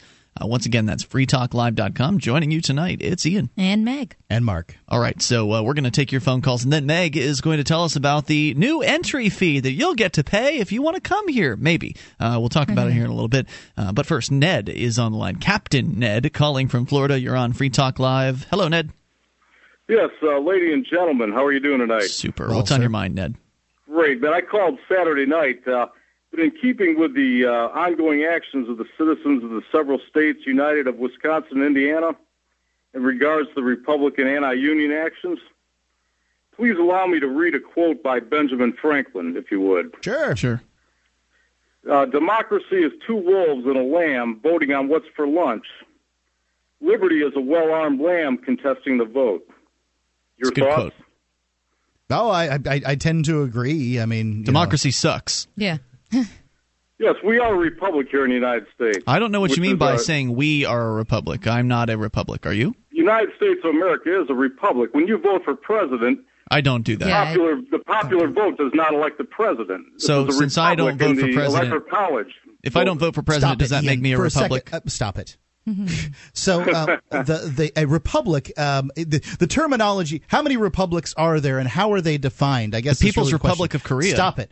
You just asked a question. No, I'm going to. I'm going on. I'm expounding with this one. Please do. There is the terminology you're using to define a republic isn't a good definition for a republic because there isn't a good definition for a republic. Republicans will generally say, the United States is a republic, and that's what it says in the founding documents. However, there's really nothing that differentiates a republic from a democracy in sort of reality. Do you know what I mean? I really don't. But I mean, it's interesting. Your observation is interesting. China's a republic. People's Republic of China. It says it's a republic, right? Well, by name only. Okay, but that's a dictatorship. Name the other republic that has a electoral college. I think that's what you used as the definition. Some people would say that it's a democracy with rights or something like that. But name it. I mean, there isn't another one that's like that. So therefore, we're very unique by the founding fathers' intentions. But the Senate in Rome, Rome was a republic, but and therefore that would give sort of argumentum ad antiquum. It would give Rome the precedent as having set what a republic was, and it doesn't fit this definition that you're referring to. But all right, we'll let that argument in antiquum go on in antiquum, and we'll just let that hang out there. And I've got one more for you, gentlemen. Yes, sir. Okay, and this applies to Obama's recent actions here in Libya. Are you ready? Okay. Okay, Article 2, Section 2 of the United States Constitution, Clause 1, which is Paragraph 1. Okay, allow me to read it word for word. The President shall be Commander-in-Chief of the Army and Navy of the United States and of the militia of the several states when called into the actual service of the United States. Okay? He's using the Army of the United States, which, interestingly enough, in 1948, the name of the Army was changed from the Army of the United States to the United States Army. Did you know that? No, I didn't. Very interesting. Why do you think that is? Well, why do I think that is? Yeah, sure. Well, if you allow me to go on, it's because the United States of America, okay, a U.S. citizen, okay, which if you're born, let me go to Article 1 or Article 2, Section 1 of the Constitution, okay, and this is the 62 words which defines your ability to run for president of the U.S. Would you like me to read it? Go ahead. I don't know. Are you going to tell me that Obama was born in Nigeria? Oh, no. It's very interesting. No person except a natural-born citizen or a citizen of the United States at the time of the adoption of this Constitution, shall be eligible to the office of President. Neither shall any person be eligible to that office who has not attained to the age of 35 years and been 14 years a resident within the United States. Okay, so what this means is a U.S. citizen is not the same as a natural-born citizen who is a citizen of several states. So right. the United States Army, in changing their name from the Army to the United States to the United States Army in 1948, they could only draft their own citizens, which are U.S. citizens. Okay? I'm a little confused. Are you guys following this? I think so. I think he's going to go with now we're taking foreign citizens, but no. The people sworn in at the stadium from Nigeria or Biafra or Laos or Vietnam, those are U.S. citizens. A natural-born citizen is a citizen of the several states. Okay. There's two. So Obama would not, if he is indeed the first United States U.S. citizen to be president, which I believe he may be, he doesn't need a birth certificate because by definition he can't have one. He wasn't born here. He's got that certificate of live birth, right? That they showed you. Well, I don't know what he's got, but I'm just saying he may be the first citizen of the United States, which the Constitution ratified in 1787 allowed for. You can be born in China and be It's all president very of the interesting, US. but what's the relevance? Well, the relevance, I'm going to let you discuss it. It's that... Well, I'm going to tell you that there's no such thing as a citizen. Well, so there's nothing to discuss as far as I'm concerned. You're just talking about, you're bickering over, political details. Yeah, just wording semantics and whatnot. Well, semantics of the Constitution, you can say it's a living document. The semantics... I didn't say anything about it. It's a document I didn't sign. I can tell you that. A piece of paper with words on it. Sir, I did not sign the Constitution. With words on it, that's very interesting. I'd love to talk about that. It's blasphemy. Well, it is just a piece of paper with words. I'll let you guys talk about it. I'll call you back. Okay, Captain Ned, you have a nice night. Thanks for the call at 800-259-9231. I understand. Look, I used to believe the whole Constitution thing. I used to be in that club. It used to be just darn close to the Holy Bible and the Constitution and the United States Marine Corps Code of Ethics. Well, it was signed by gods. Of course it's the Holy Bible. And when you read it, it looks like, oh, yeah, this makes sense. This is what we want. Mm-hmm. But just over time, what I'm left with is that either the Constitution, as Lysander Spooner said, and you can go look it up if you'd like to find out who he is. No treason. Look up no treason. Either the United States Constitution authorized all of this stuff that's going on, including Barack Obama's presidency, even if he wasn't born here, and I don't know, and don't care very much, or it was powerless to defend against it. And then the rebuttal is, but it's our responsibility as American citizens to defend the Constitution. How did these guys signing this document in 1789 create upon me an obligation to defend it? You were born here. But how did that happen? You were born here. Social contract. I understand that, but those guys slaughtered their way to victory, and I don't think that it's the society we live in. It's an obligation upon me. Those are the rules. That's the society we live in. That I was free. You are. You are free. According to the their I'm free instructions. to be obligated. I'm free to be obligated to defend the Constitution. You're free to leave. Right, and that's it. Yeah, you can go be somewhere else. Yeah, be someplace. Go to Antarctica. You can be free there where nobody else is. And I guess the rest of the people that want to stay here. If you don't like it, you can vote them out. Right. if you don't like it, you can leave. Suggest that the United States government somehow owns all this land. And if it owns all that land, that means that it came about it in a fair way. It was right and just the manner that they procured all this land. And you can go ask yourself, some Indians, whether or not it was fair and just. Well, that's our system. Yeah, our system is killing people and taking their land, and then telling them how they have to live because we wrote some stuff on paper. We don't do that anymore. Well, yeah, now that we have the land, you don't have to, right? If you were to take over Mexico, you'd be obligated, because the country's become so corrupt, you'd be obligated to pay welfare and stuff to people that down in Mexico too. So no longer is the message of liberty being spread. So I don't know. To me, this is just this whole idea that that's what it is. If you have to ask yourself this, when I was in school, in a Christian school, they told me that you could have a religion based around anything. The love of money was a religion in and of itself. If there was a religion called the love of America, what would it look like? What would people act like if they were America worshippers? Maybe they would put their hand over their heart. They'd say a little prayer to the icon of the flag every morning. 1-800-259-9231. You can take control of the airwaves and bring up whatever's on your mind. You take control. Free Talk Live. This Your Family Today tip is brought to you by Nestle Toll House Morsels, helping you create special moments and memories your family will cherish forever. Visit us at tollhouse.com. You may bake for birthdays and holidays, but why stop there? Sweeten up the rest of the year by designating monthly dessert days. Treat your family to one of their favorites or surprise them with something new. Either way, you'll create a tradition everyone will love. For more tips like these, visit us at parenthood.com/yourfamilytoday.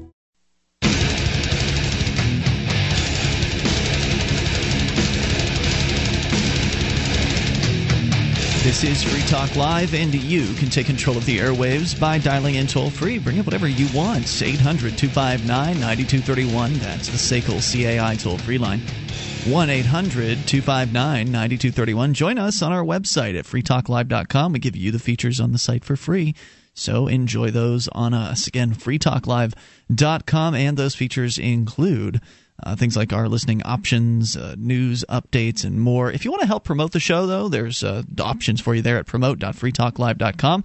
You can get a whole list of things that you can do to get Free Talk Live into more ears around the world. Most of them are free or very low cost, like printing out flyers or business cards, using web graphics for your website to promote the show. Go get the details at promote.freetalklive.com. We appreciate it.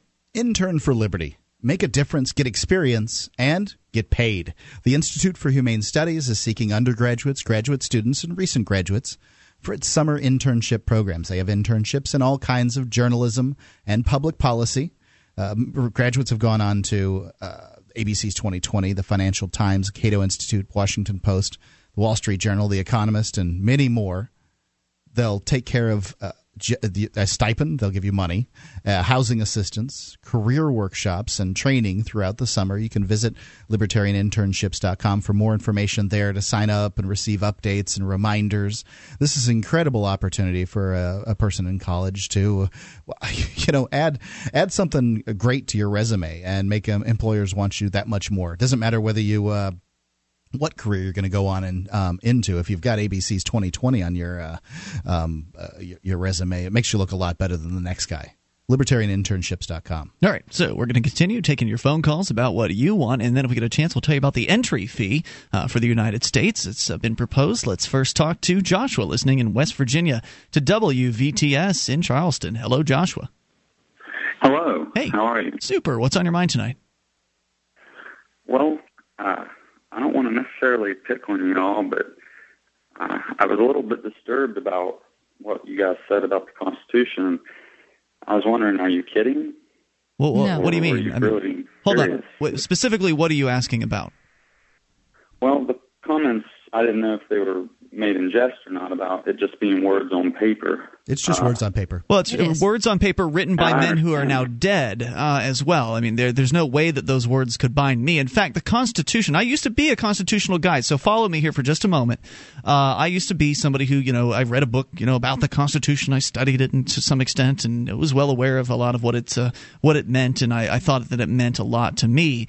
And what it means to me now is that it was a good intended document. They really, I think, tried to bind down the government with the so-called chains of the Constitution, but I think we can see where that has gotten us. It hasn't really worked out, has it? As Lysander Spooner put it, it has either done exactly as it was intended to do, or has been completely powerless to prevent the tyranny that has happened. Beyond that, it was a set of rules for the government to follow. The Constitution is nothing that individuals agreed to. Most people did not agree to it. It was only agreed to by the men who signed it. They wanted to create this government. They set down these rules in place, and the government has broken its own rules and continues to do so. None of us are bound by the Constitution. We didn't agree to it. Unless you've sworn an oath to it, in which case then you have. But I have not done that. And have you, Meg, Mark? No. You guys done that? No. Okay, so I like the ideas of individual liberty and personal freedom, but the Constitution doesn't exactly enshrine those because it creates a government which exists to control people. Oh, I agree that the government has most certainly overstepped its bounds, and it is no longer a reflection of what the Constitution actually... If you agree with that, then at what point do you believe that that became true? Well, there are milestones for the decadence of our nation, if you will. Just, for instance, the establishment of the Federal Reserve, which automatically screwed our country. 1913 was a terrible year, along with the IRS in the same year, right? Oh, well, of course. And that was done... Well, so that blessed Constitution allowed for all that. Not necessarily. As a matter of fact, it was done in secrecy. They tricked us. But it's still here, so nobody really cares about the Constitution, do they? If the Constitution was this ever-vigilant pit bull, wouldn't it have been able to stop it? Well, you got a lot of idiots in politics. I mean, how many people have actually read philosophy? How many people understand the... Well, how many will? I mean, right, where are we going? Doesn't the Constitution... Well, the Department of Education, for instance, is another government-created institution. I mean, nothing necessarily that the government has done recently is good. And the thing about it is the Constitution was meant to stave that off. But it didn't. Didn't work out, though, did it? I think it slowed the process, and if you look at Switzerland, which used essentially the United States Constitution with a few twists to it, you can see that they're only about 150 years into theirs, and that they don't have quite the growth of government that the United States does. But wait a minute, what about New Zealand, where they don't even have a constitution, and they rank higher on the economic freedom indexes? That much is true, but don't you think that the United States Constitution created a system where idiots, as you called them, are able to get into power and tell the rest of us how we have to live our lives, what things we have to purchase, how we have to behave, and all manner of other stuff? Well, I think that the amendment process, that perhaps it wasn't intended to be used the way it has been, and so it's allowed for these... Isn't that blasphemy, though? I mean, isn't that blasphemy to say that the Constitution has been... that the Constitution, used as it was written, is in fact flawed? Well, perhaps it is, but it's flawed. Not to say that it's not a better than what we're going through right now. What I'm basically getting at is this. It's being usurped. For instance, you can find a story right now of Obama using the Department of Justice to try and circumvent gun law.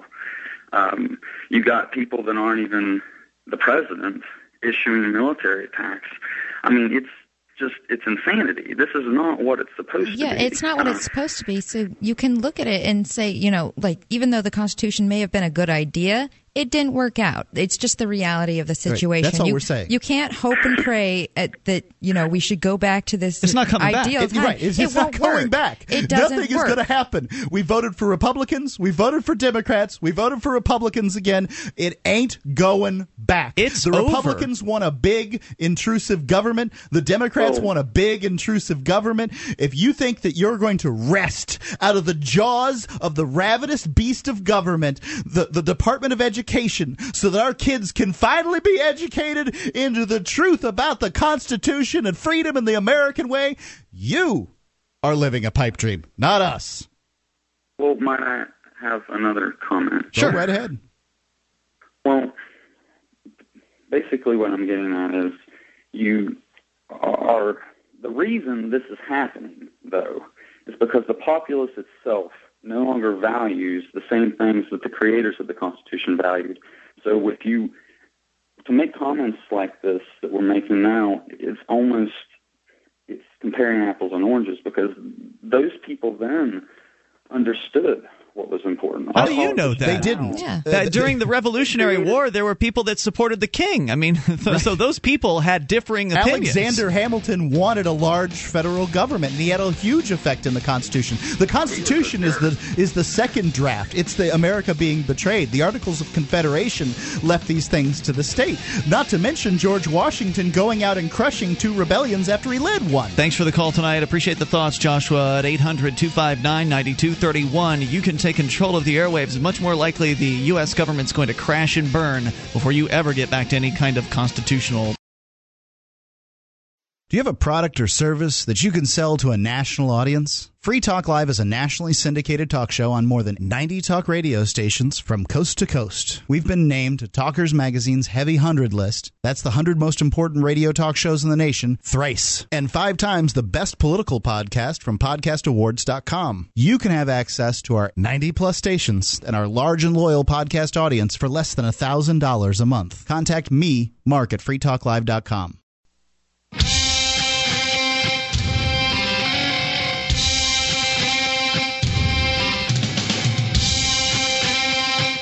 This is Free Talk Live. You can dial in toll-free if you'd like. Take control of the airwaves and bring up anything at 800-259-9231, the SACL CAI toll-free line. 1-800-259-9231. Joining you tonight, it's Ian. And Meg. And Mark. As we continue here, of course, we will take your phone calls about anything.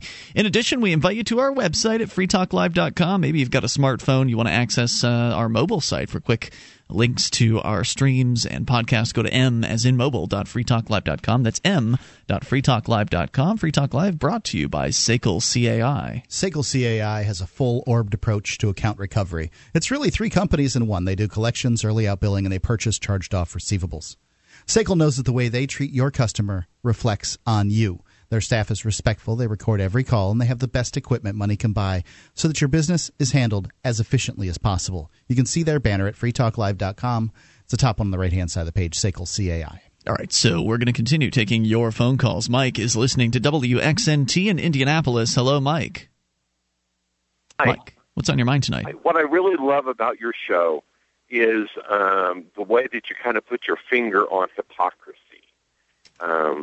I don't know that if you've looked at your work that way, but I really enjoy that about the show. Thank you. So I got to pass along 2 of my favorite hypocrisies that everybody seems to just wave at as it goes by. I understand I'm not supposed to call Indians anymore because that's offensive to them because they're not from India. They want to be called Native Americans. I'm a Native American, too. I was born here. Doesn't the word American come from an Italian explorer? I thought he was just a map maker. That's a great point, though, by the way. And by the way, I would also hesitate to say that they want anything. Again, there we are putting people into groups. The idea that all Indians have come to agreement that we will now be called Native Americans. I find the term Native American to be offensive. And what it suggests is that somehow it's like midget I'm not versus Native. little person. Yeah, right. I'm sorry. I'm not going to call somebody a little person. Native means here's my second one. I was born here, and that's all that means. Okay, here's my second. I understand that the white man came here and took the land from the person who was here first. Here's the great question that no one seems to answer. The people who were here first, and I'm going to call them Native Americans because I don't have a better name right now, they were warring groups, one against the other, for ages. And they would take land from one another, and they would take women from one another, and they would take children from one another. And so if we wanted to pay them for the state I live in, who do I pay? It's tough. It's a tough issue, and the things that you say are largely true. There were more peaceful tribes, if you want to use that term. Some people don't like the term tribe. And how about Indians? Yeah, there were more peaceful and less peaceful ones. Let's just find the most offensive phrase. It's a real problem. One of the things that the Indians really wanted from white people were guns, so that they could go after the competing tribes. And I'm talking mostly about East Coast tribes here at this point. By the time they were working to the Plain states and the West Coast, the Indians really didn't like white people at all at that point. They'd pretty much figured out the trick. But those East Coast tribes really did want those guns, and they were willing to put up with white people for a while in order to be able to get them. So here's the hypocrisy. The Native Americans aren't dissatisfied with the system that was used to see who would own the land. They're just pissed off that they got beat. Yeah, they certainly don't like the results. They don't. And they say, well, you guys took our land. Hey, you sold it to us for the beads. Or it wasn't our fault you didn't know that the beads were useless and cheap. So now here comes the great one. So now we pay them again with dollar bills. And well, it's not a we situation, okay? Because we were just talking about white guys that existed in the past, and then you switched it over to we. I ain't no white guy. I'm just they're handing me the bill right now. I don't know. Well, they're living on the reservations, and because basically they have to. If they were, the John Stossel actually did a report where some Indians decided that they were just going to throw off the cloak of the government and see if they could make it on their own, and in fact they thrived. It's welfare, and welfare always creates people that are dependent upon it. Right. It's not them that are doing it to you; it's the government and their coercive system that is doing it to you. It'll always set it up in a way that'll make people war against each other, though. Mm-hmm. They're going to somebody is going to hand me the bill and say we need to pay these people, and then 50 years from now, after the collapse of the American government and the dollar bill is worthless, then somebody's going to come to me again and say, you paid us with worthless pieces of paper, and now we want to be paid again. Well, why do you keep paying? I guess that would be my question. Because, again, I don't know. The people that are demanding money from you are not the Indians, and they're not the welfare queens. They are the government agents, and they're demanding money for all kinds of reasons and excuses and programs, and whether it's paying for reservations, welfare, whether it's war, which is also kind of another form of corporate welfare, whatever the government program is, it's them. They are the ones that are doing it, not the Indians. And we certainly didn't take I didn't sell beads to the Indians, and I didn't take their land from them, and the Indians that are alive today did not have their land taken from them either. So none of those statements are really very accurate right now. And it isn't that great hypocrisy, though, because that's what we're being told. It's a mess, and it's all about groupthink. Yeah. I am this, I am that. It's also group guilt. Yeah, I've decided that I'm going to a shoe race. I don't have one anymore. I happen to, know that I'm of somewhat mixed heritage anyway, and I'll just go ahead and say I don't have one in general, and therefore they can't pile upon me the debt of the white man, and they can't shove the things that happen, all the awful bad feelings that Indians might have. They can't force me to feel that either. I'm just going to choose not to. Yeah, at this point, most of the population it reached a melting pot point, if you will, that half of their family probably owes the other half some reparations, so the now generation is fine. They've paid it all off. Yeah, you can't figure it out anyway. So the best thing we can do is to stop paying the criminal gang and move forward into a situation of liberty in our lifetime. Liberty for everybody that wants it, and for anybody that wants to be controlled. There are plenty of people around who'd be happy to tell them what to do. And I thank you for the call tonight. Appreciate hearing from you and the thoughts at 800-259-9231. Let's go to Mark, listening in West Virginia, to WVTS. Hello, Mark. Mark in West Virginia. Going once. Mark's gone. Let's try Tom in New Hampshire. Tom, you're on Free Talk Live with Ian, Meg, and Mark. Hi there. I need to point out, first of all, about the Liberty Dollar, and secondly, about the constitutional issues involved in coining money. But, I happen to have experience in, I pay property taxes with big stacks of $2 bills. I buy stuff with presidential dollars and Kennedy half dollars. And, yes, a lot of people really are ignorant about what is United States money, and they call their boss over there and say, would the gentleman on pump 10 please be sure to stop it at $10, because they thought these were dollar coins when they were actually half dollars. Okay, they set it for $20. Okay, so I have to stop it at $10 because they don't know all the different categories of dollars. And yes, those people can. Hold on a second, Tom. Are you referring to the definition of dollar that refers to a specific amount of silver? Yeah. No, federal dollars. People are ignorant about the federal dollars that are out there in the form of $2 Federal Reserve notes and presidential dollars and Kennedy half dollars. The presidential dollars are the little golden coins. Is that what you're referring to? Yeah, the little ones. Now those.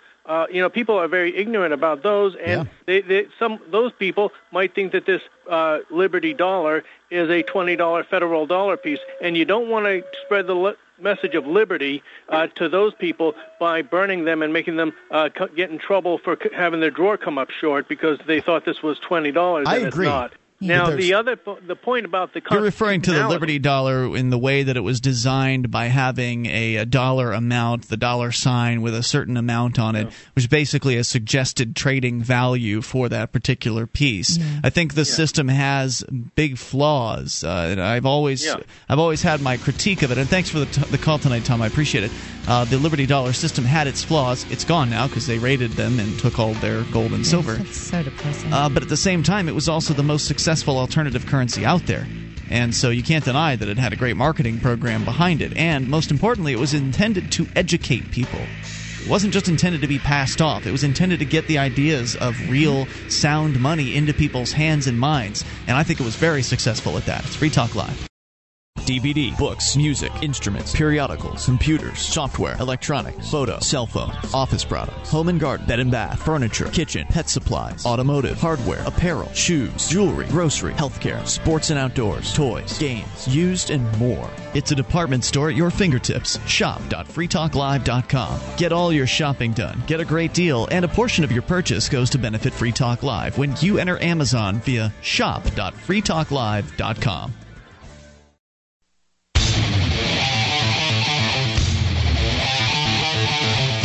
This is Free Talk Live. You can take control of the airwaves and dial in toll-free. Bring up whatever's on your mind at 800-259-9231. That is the SACL CAI toll-free line. 1-800-259-9231. You can join us on our website at freetalklive.com. We give you the features for free. So enjoy those on us. Again, that's freetalklive.com. And joining you this evening is Ian. And Meg. And Mark. By the way, the Porcupine Freedom Festival is coming up this summer, June 20th through the 26th. We're going to be there. Will you? Free Talk Live going to be broadcasting the entire time, all week long, from Rogers Campground in the beautiful White Mountains of New Hampshire.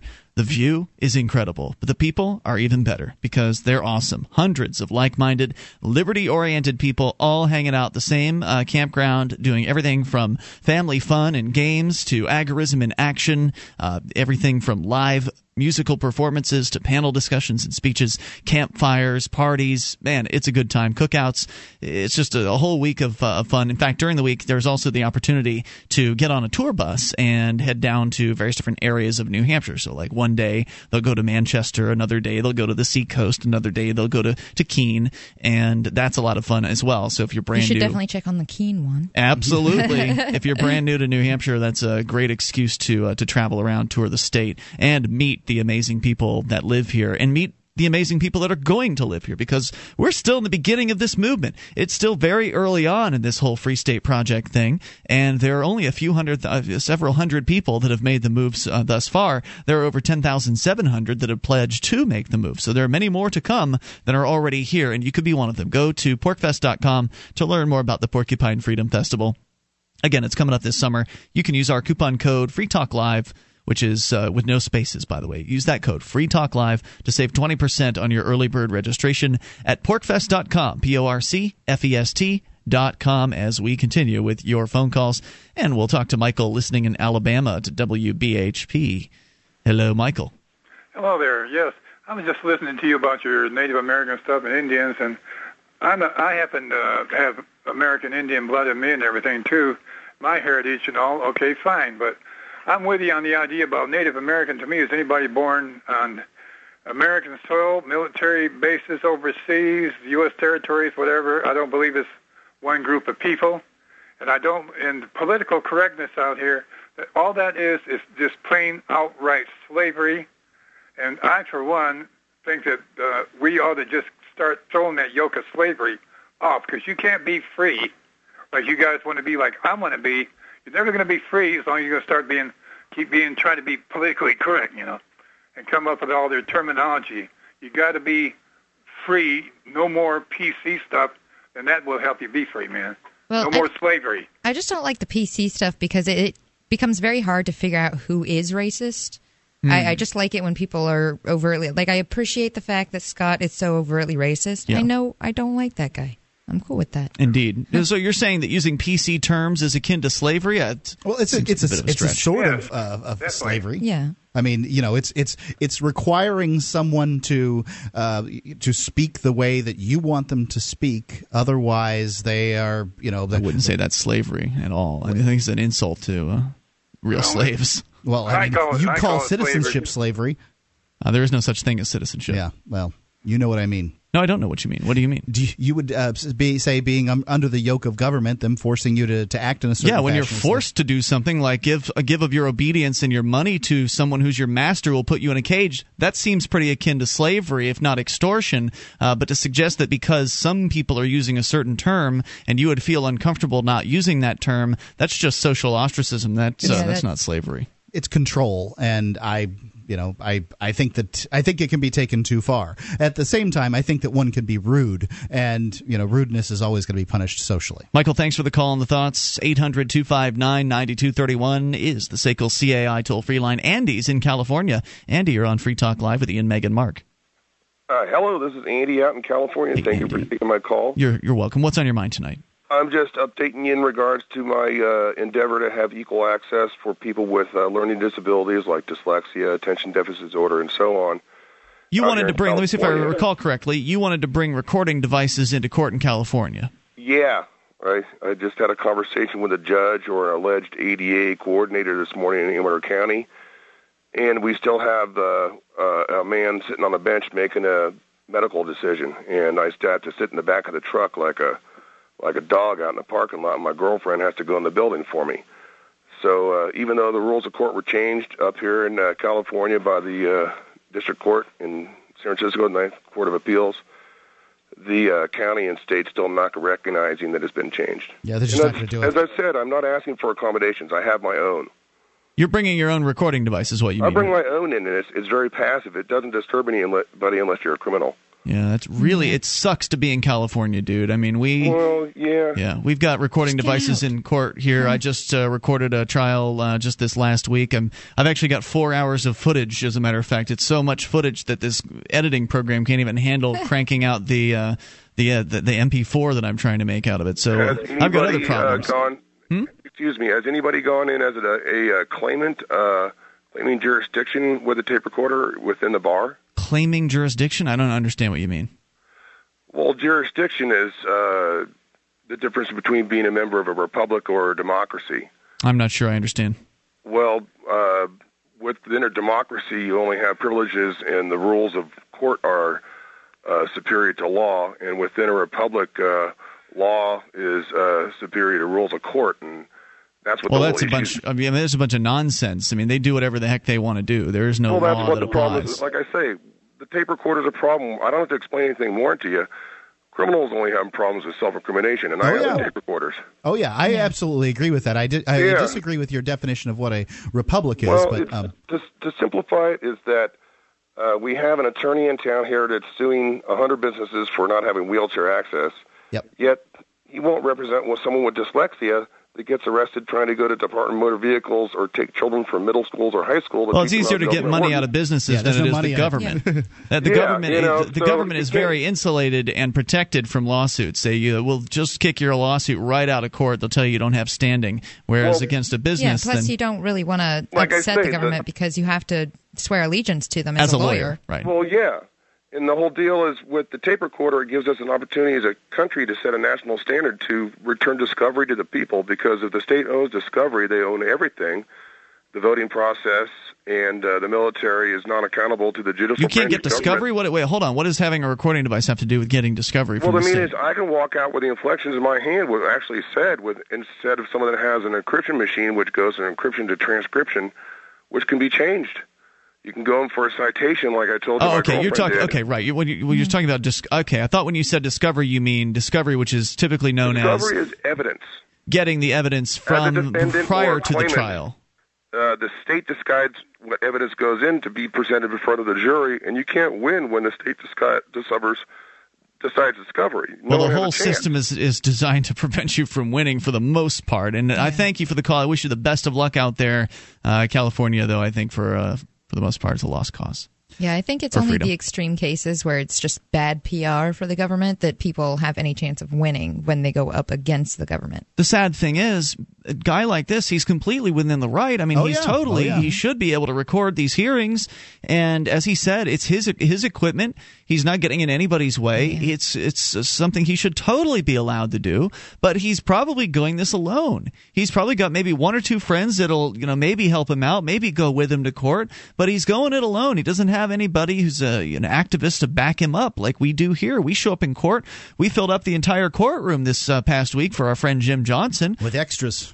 For the most part, and we were able to record. There was Jason Talley was in there. He had his video camera as well, just in case something happened. We had at least 3 cameras in there while we were there. I had a recording device. The man in the robe demanded I shut off the camera at one point because he was going to address the jury regarding the so-called free staters that are here, and as to whether or not the jury could hear the case without having a bias either for or against free staters. For some reason, he asked me to turn off the camera, but interestingly, he had Jim do it. So he calls Jim, who's the defendant in the case, up to the front of the room with the other attorney, has a few words with him. Then Jim walks over to me and says that I've been asked to turn the camera off. Okay, fine, because of some sort of sensitive thing that needs to be said or whatever. Yeah, but what's that have to do with Jim? It doesn't make sense because one of the rules of the court was I couldn't film the jury. So it's not like I was going to pan over to see the jury. And the other thing that he was going to explain to the jury was, look, don't make decisions based on this group of people called the Free Staters for the actions that some of them might have made over this one guy. So what does he do? He calls over the defendant, who's a Free Stater, in order to get the other Free Stater to turn off the camera. If he wanted a man to turn off the camera, he should have told the guy who had the camera to turn it off. Which he didn't. And so what I did was I just started recording with my auto recording device. Always have a backup. Yeah, exactly. So we can do those things here, and I'm sorry you can't in California. Maybe you should leave if you like the ideas of liberty. Go to freestateproject.org to learn more about what we've got going on here. All right, we'll see you tomorrow night online in the meantime at freetalklive.com, and maybe we'll talk about the entry fee at that time. See you then.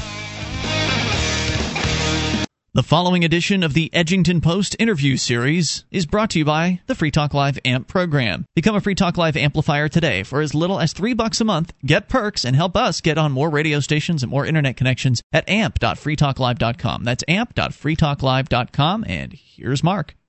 Okay, it's another edition of the Edgington Post, and I have with me today Pete Richter. Pete, you there? I'm here. How you doing? Good, sir. Now, I got introduced to you through a mutual friend, and I watched one of your radio shows on YouTube. You actually had a little video there of you doing your radio show, and I think you've got a pretty interesting story that my audience might be interested in. Now, tell me a little bit about your background, Pete. Well, I'm a retired Baltimore City policeman. I hit the bricks on foot in 1965. And I was in the Eastern District up in Baltimore, and if people are familiar with Baltimore City, that's that area like right above Hopkins Hospital. Is that a nice section of town? That's the ghetto. Okay. I kind of figured that from your stories, but I wanted you to say it, not me. Well, let me tell you something. Most of the people that live in the ghetto aren't bad people. They're trapped in there and can't get out.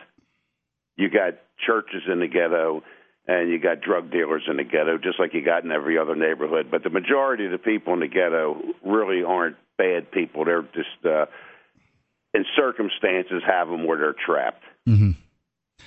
So, now you have all this experience as a Baltimore cop, and you had a sort of a run-in with some police yourself after you'd retired. Is that right? That's correct. I moved to lovely Eastern Shore, Queen Anne's County. That's on the Eastern Shore of Maryland, across the Chesapeake Bay from the Naval Academy. And, after working 2 jobs, most of my life, I got to the point where the kids are out of college, and just like the Jeffersons, I'm going to move up to the east side and get a piece of the pie. Mm-hmm. Well, I bought a nice piece of property in a nice community that was protected by covenants, and found out that my neighbors are selling drugs, selling stolen cars. I'm not positive about the stolen cars, but they're bad cars, Could never, run out all the tag numbers because he couldn't get any help from the police. And basically, real quick, the neighbors burglarized my house, did $22,000 worth of damage to it. The sheriff's department said they did it and they're going to get him, and did absolutely nothing. The original police report was rewritten 3 months after the fact, contained over 65 mistakes. These smaller communities are good old boy territories. Everybody knows everybody, and they just do what they want to do and get away with it.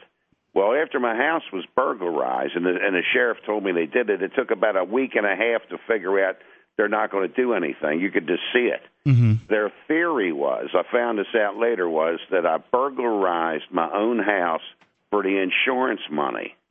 Well, all the insurance company did was fix the damage. There's no money to be made when your house is burglarized and damaged. Yeah, I guess that makes sense. I mean, generally, if you wreck your car, all the insurance company is going to do is take your deductible, and then give you a check less your deductible. And so, what would be the point in wrecking your car for the money, right? Well, exactly. Well, this is one of their theories. It's like Barney Fife. So I went after I'm going after the neighbors. They're in violation of the covenants. They're in violation of the zoning laws, the housing laws. I'm telling you, they're selling bad cars. Let me give you one of these cars I'm talking about. I live on a cul-de-sac street, and it's dead end with a circle.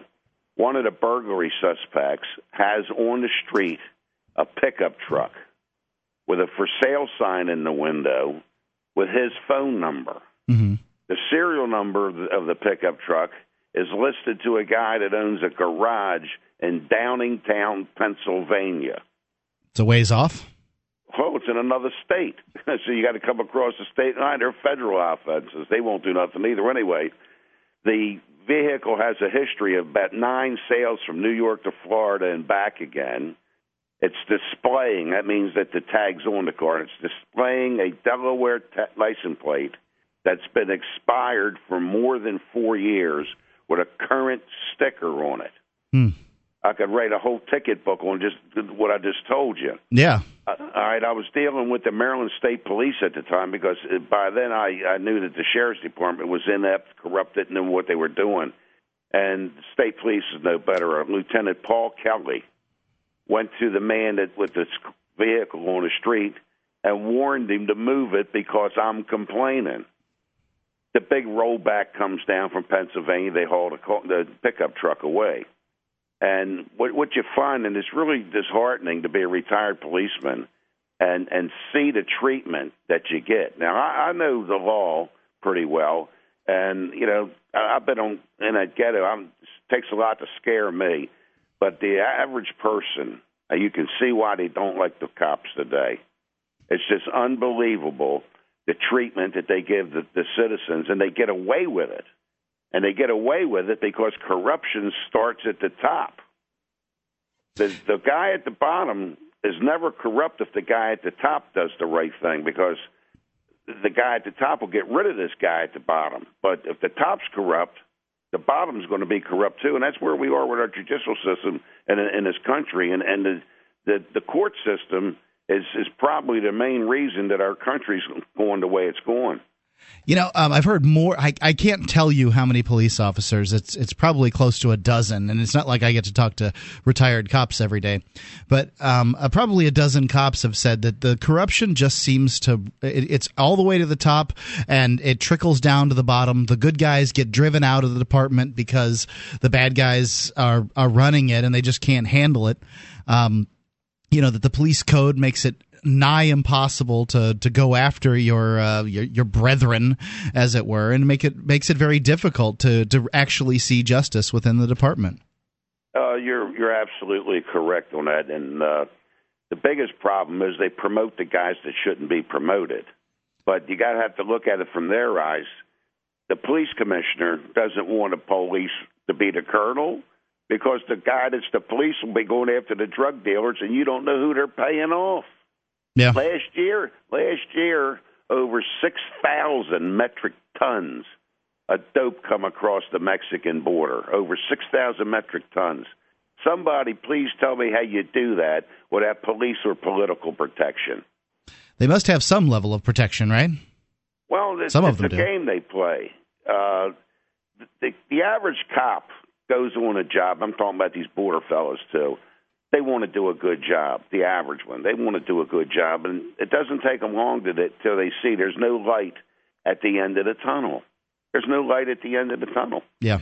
The dope guys will come up. Say a new lieutenant gets a job along the border somewhere. What they'll do is they'll take pictures of his wife grocery shopping, his kids going to school, and then tell him, look, there it is. Here's an envelope. Play ball or have a problem. Yeah. And they know that it's corrupt from the top on down. So it's like the old number racket. It's illegal but condoned, and that's basically what you got with this drug problem. And the cops that work the streets of them bad neighborhoods will tell you, you want to stop the drug trade, legalize it. But who's going to lose if you legalize it? And the answer is the people in power. Yeah, it seems like the only people that are going to lose if you legalize drug use is the people that are selling it and the people that are making the money from the people who sell it. Exactly. And the average drug dealer on the street is dealing for his own habit. They very seldom get the big guys. Yeah. I've read a statistic. I'm real close on this. It's like, I forget how many it was, like a couple million people get arrested every year for marijuana. Like 80% of them arrested for possession, a guy smoking a joint, another 12% for low-level dealers. And, like when it gets to the nitty-gritty, like 2% big shots get locked up for the marijuana trade. And the next guy that robs your bank because he needs marijuana is the first one. Yeah, right. I've never heard of a bank robbery done by somebody who wants some pot. I mean, it just doesn't cost that much, right? Yeah, well, somewhere around 87% of all the drug arrests in the country are for marijuana. Yeah. And that's because you can smell it, and, the kids are using it. They're easy to catch. And, the kids don't think it's wrong. And I'll tell you another thing that really bothers me. 60% of the alerts that these dogs make result in no drugs. 60%. The dogs alert, and 60% of the time they don't find the drugs. How can that be probable cause to search your car? You're going to have to tell me, Pete. And here's the question I want to ask: Can you cross-examine the dog? Yeah, that's it's certainly difficult to do. Well, the dogs are probably really good. So if they're not getting the dope, somebody's lying. And you talk to the cops today, and they'll say, well, the dope was there, but it's not there now. Yeah. Well, it's not against the law to have a car where the dope was. It's only against the law to have a car where the dope is. Yeah. And they constantly searching people today. I find that the young people really dislike the police. And I find that because of these searches, and that the police will talk at you rather than to you. Nobody in their neighborhood wants the bad guy, hanging around selling drugs or breaking into houses. Nobody likes that. But people don't want to give the police information. And I'll give you a true story. I was working at a place and had some drug dealers working. So I give the information to the police. I said, the dope's in the guy's car right now. He's going to leave here. He's going to go down to a McDonald's 2 miles down the road. They're going to cop drugs down there. Well, the police catch him, find what I say is in the car, plus more. They go to court, and without even asking the police where he got the information, he puts me in as the informer. Oh, jeez. Now, how stupid is that? So why did he do this? And the answer is they want the word out there, don't rat nobody out. Man, they could have got you killed, huh? Well, they had a family in Baltimore City to give information on drug dealers, and drug dealers burnt the house down with the people in it. So everybody knows how the game's played. But the problem with law enforcement starts in the court system. The cops are going to do what the court allows them to do. Yeah. And I'll give you an example. I spent time on a motorcycle, and we didn't write a ticket until you were doing 15 miles over the limit. Mm-hmm. Why? I don't want to write a ticket and the judge say not guilty. I want the judge to say guilty. Well, at 15 over, the judge is just he's got to say guilty. So the judge really dictates what the police are going to do. And if the police are around here searching people illegally, it's because the court system condones it. It's just unbelievable what goes on. And like I told you about one car on my street that the burglary suspects were selling. Out of a list of about 15, I give it to the state police. They do absolutely nothing. They'll come after you when you make the complaint. It's incredible. So, let me give you a little part of this here story. I've been fighting them for like 13 years, and there came a point where I worked my way up the chain of command. Mm-hmm. Go to everybody for help, but they're all in bed together because the system is so corrupt. Everybody's got something on everybody else. So you go to say with a certain state's attorney you want help, and he owes the police a favor. He owes the politicians a favor, and that's the way the game is played. Well, I worked my way up to a fellow that was running for senator. Mm-hmm. I talked to him while he was running. He said, "I'll help you." Well, he got elected, so I went to him for help. To make a long story short, he sends the Maryland State Police after my business. Why? Trooper, why did he do it? Yeah. Well, who knows? Because of the corruption is the only thing I can come up to. I don't talk to the guy. He's not going to talk to me. Yeah, that makes sense. All right, so anyway, state police tell me I need a license for my business that I don't need, that I'm not qualified for this license that I don't need, and if I dare go to work, they're going to fine me $5,000 a day. Well, so I said, where did this complaint come from? And the trooper says, well, it's an anonymous complaint, and my supervisor gave it to me, Lieutenant Gary Foster. I said, the Foster up in Centerville? And the trooper says, well, that's the Foster, but now he's over Waterloo Barracks, and he's involved with this licensing division. I said, let's get it on, because they were wrong. I don't need a license for the type of business I'm in. Mm-hmm. So I go over and I do battle with the state police, and they don't even know their own jobs. They're seatbelt jockeys. They know about seatbelts and silly stuff, but they don't know the law about other things. So when I do battle with them, I want to know where this lieutenant got this anonymous complaint. They said it's anonymous. I said, all right, well, he's got a fax. He's got a letter. He wrote a note, when the phone call came in, or he talked to the person live. Let me see the evidence.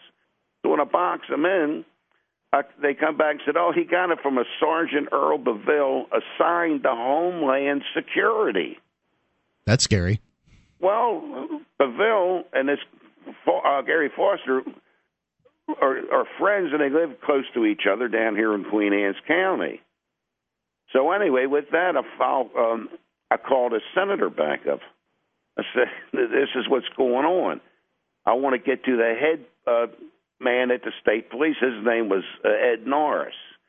He, after this deal, he went to jail for stealing the poor box money when he was the police commissioner in Baltimore City. Well, I couldn't get to him because the senator says I should go to a Captain Marty Knight up in Centerville. I said, I don't want to see him. I want to go to the head guy. He said, got to follow the chain of command.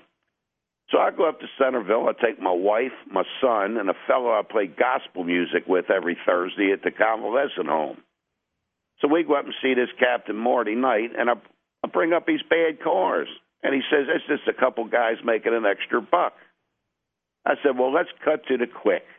This is what Sergeant Earl Beville did. It's a violation of the malfeasance and office laws, and here's the charge. And the captain, in front of all these witnesses, says, oh, it wasn't Sergeant Beville, it was the senator. He said you were a pain and told the sergeant to get you. I'm like, I can't believe this. I just can't believe it. So with that, I'll leave the station, and I filed charges against these two with the Internal Investigation Division of the Maryland State Police. I'm sure they jumped right on it, too, didn't they? That's a long story, too. But I had an investigator named Sergeant Christy Meakin out of Salisbury. This complaint should have took 2 weeks, but it took about 10 months. Well, after about 10 months, Sergeant Meekin says to me, Pete, we sustained your complaint. You're going to be happy with the results. Man, I'm tickled to death. Yeah. I get on the Internet and announce it. I get on the talk shows. I can get on in Baltimore and announce it. And the next week, the paperwork comes. And the paperwork says that nobody did anything wrong, and I'm not entitled to copies of the reports. Oh, no. Well, they have a thing called the Freedom of Information Act. Yeah. You want to get it from the government, you better take a machine gun because they're not going to give it to you if they don't want to, and there's nothing you can do about it. I would agree. That's the thing that burns me up, is you cannot get the law enforced. The people that swear on the Bible to uphold the Constitution of this country won't do it. Now, they'll do it for run-of-the-mill stuff, and what I've learned in my life is that 95% of the time, the most crooked cop, the most crooked politician, state's attorney judge, 95% of the time or more, they do the right thing because it's all run-of-the-mill, average stuff that doesn't amount to much. But when it comes time to do the dirty deeds, they don't have any trouble doing it. Mm. And that's the sad part. Now, Pete. So when I get this, letter from the state police superintendent that nobody did anything wrong and I can't get the reports, that sounded like Nazi Germany to me. That's what Hitler did. It's certainly twisted.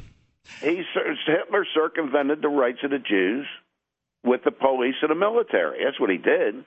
And here's a senator using the state police. I know you've got a dozen stories more like this, and I want people to be able to hear them.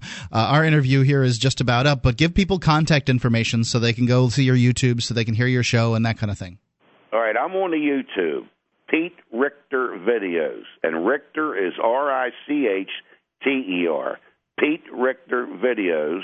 I also have a website because I ran for sheriff in this crooked county last time. And it's Pete Richter for Sheriff. Pete Richter for Sheriff. But you have to put that HTTP / before Pete Richter for Sheriff. And it's not over till it's over. And what I'd like to say is, God bless America. And if that's politically incorrect, too bad.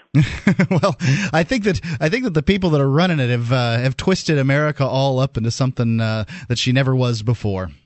Well, you got to stand up for your rights, and the people in this country don't stand up for their own rights. You go to these big box stores, and you don't steal nothing, and you're trying to get out the door, and they want to see your receipt. Yeah. You have no right to do that. You haven't stolen nothing. You're not a suspect of the crime. But watch the people. Can't wait to give that right up that brave men fought and died for.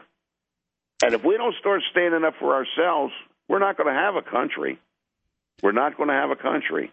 Or there'll be a country here, but we're not going to like it.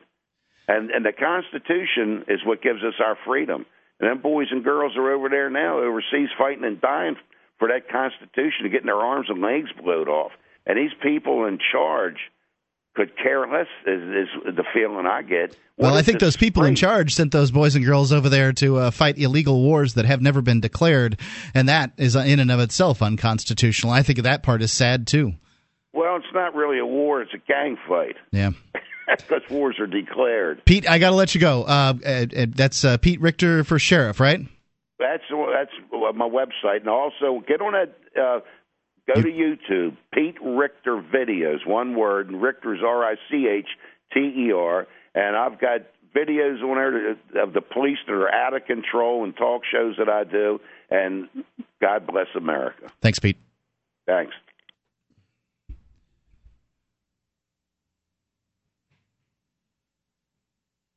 You know the Constitution like the back of your hand.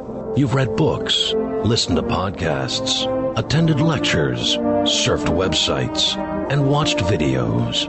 You've made liberty your life's goal, but something seems to be missing. Stickers from LibertyStickers.com. Exercise your freedom of speech with the world's most dangerous bumper stickers.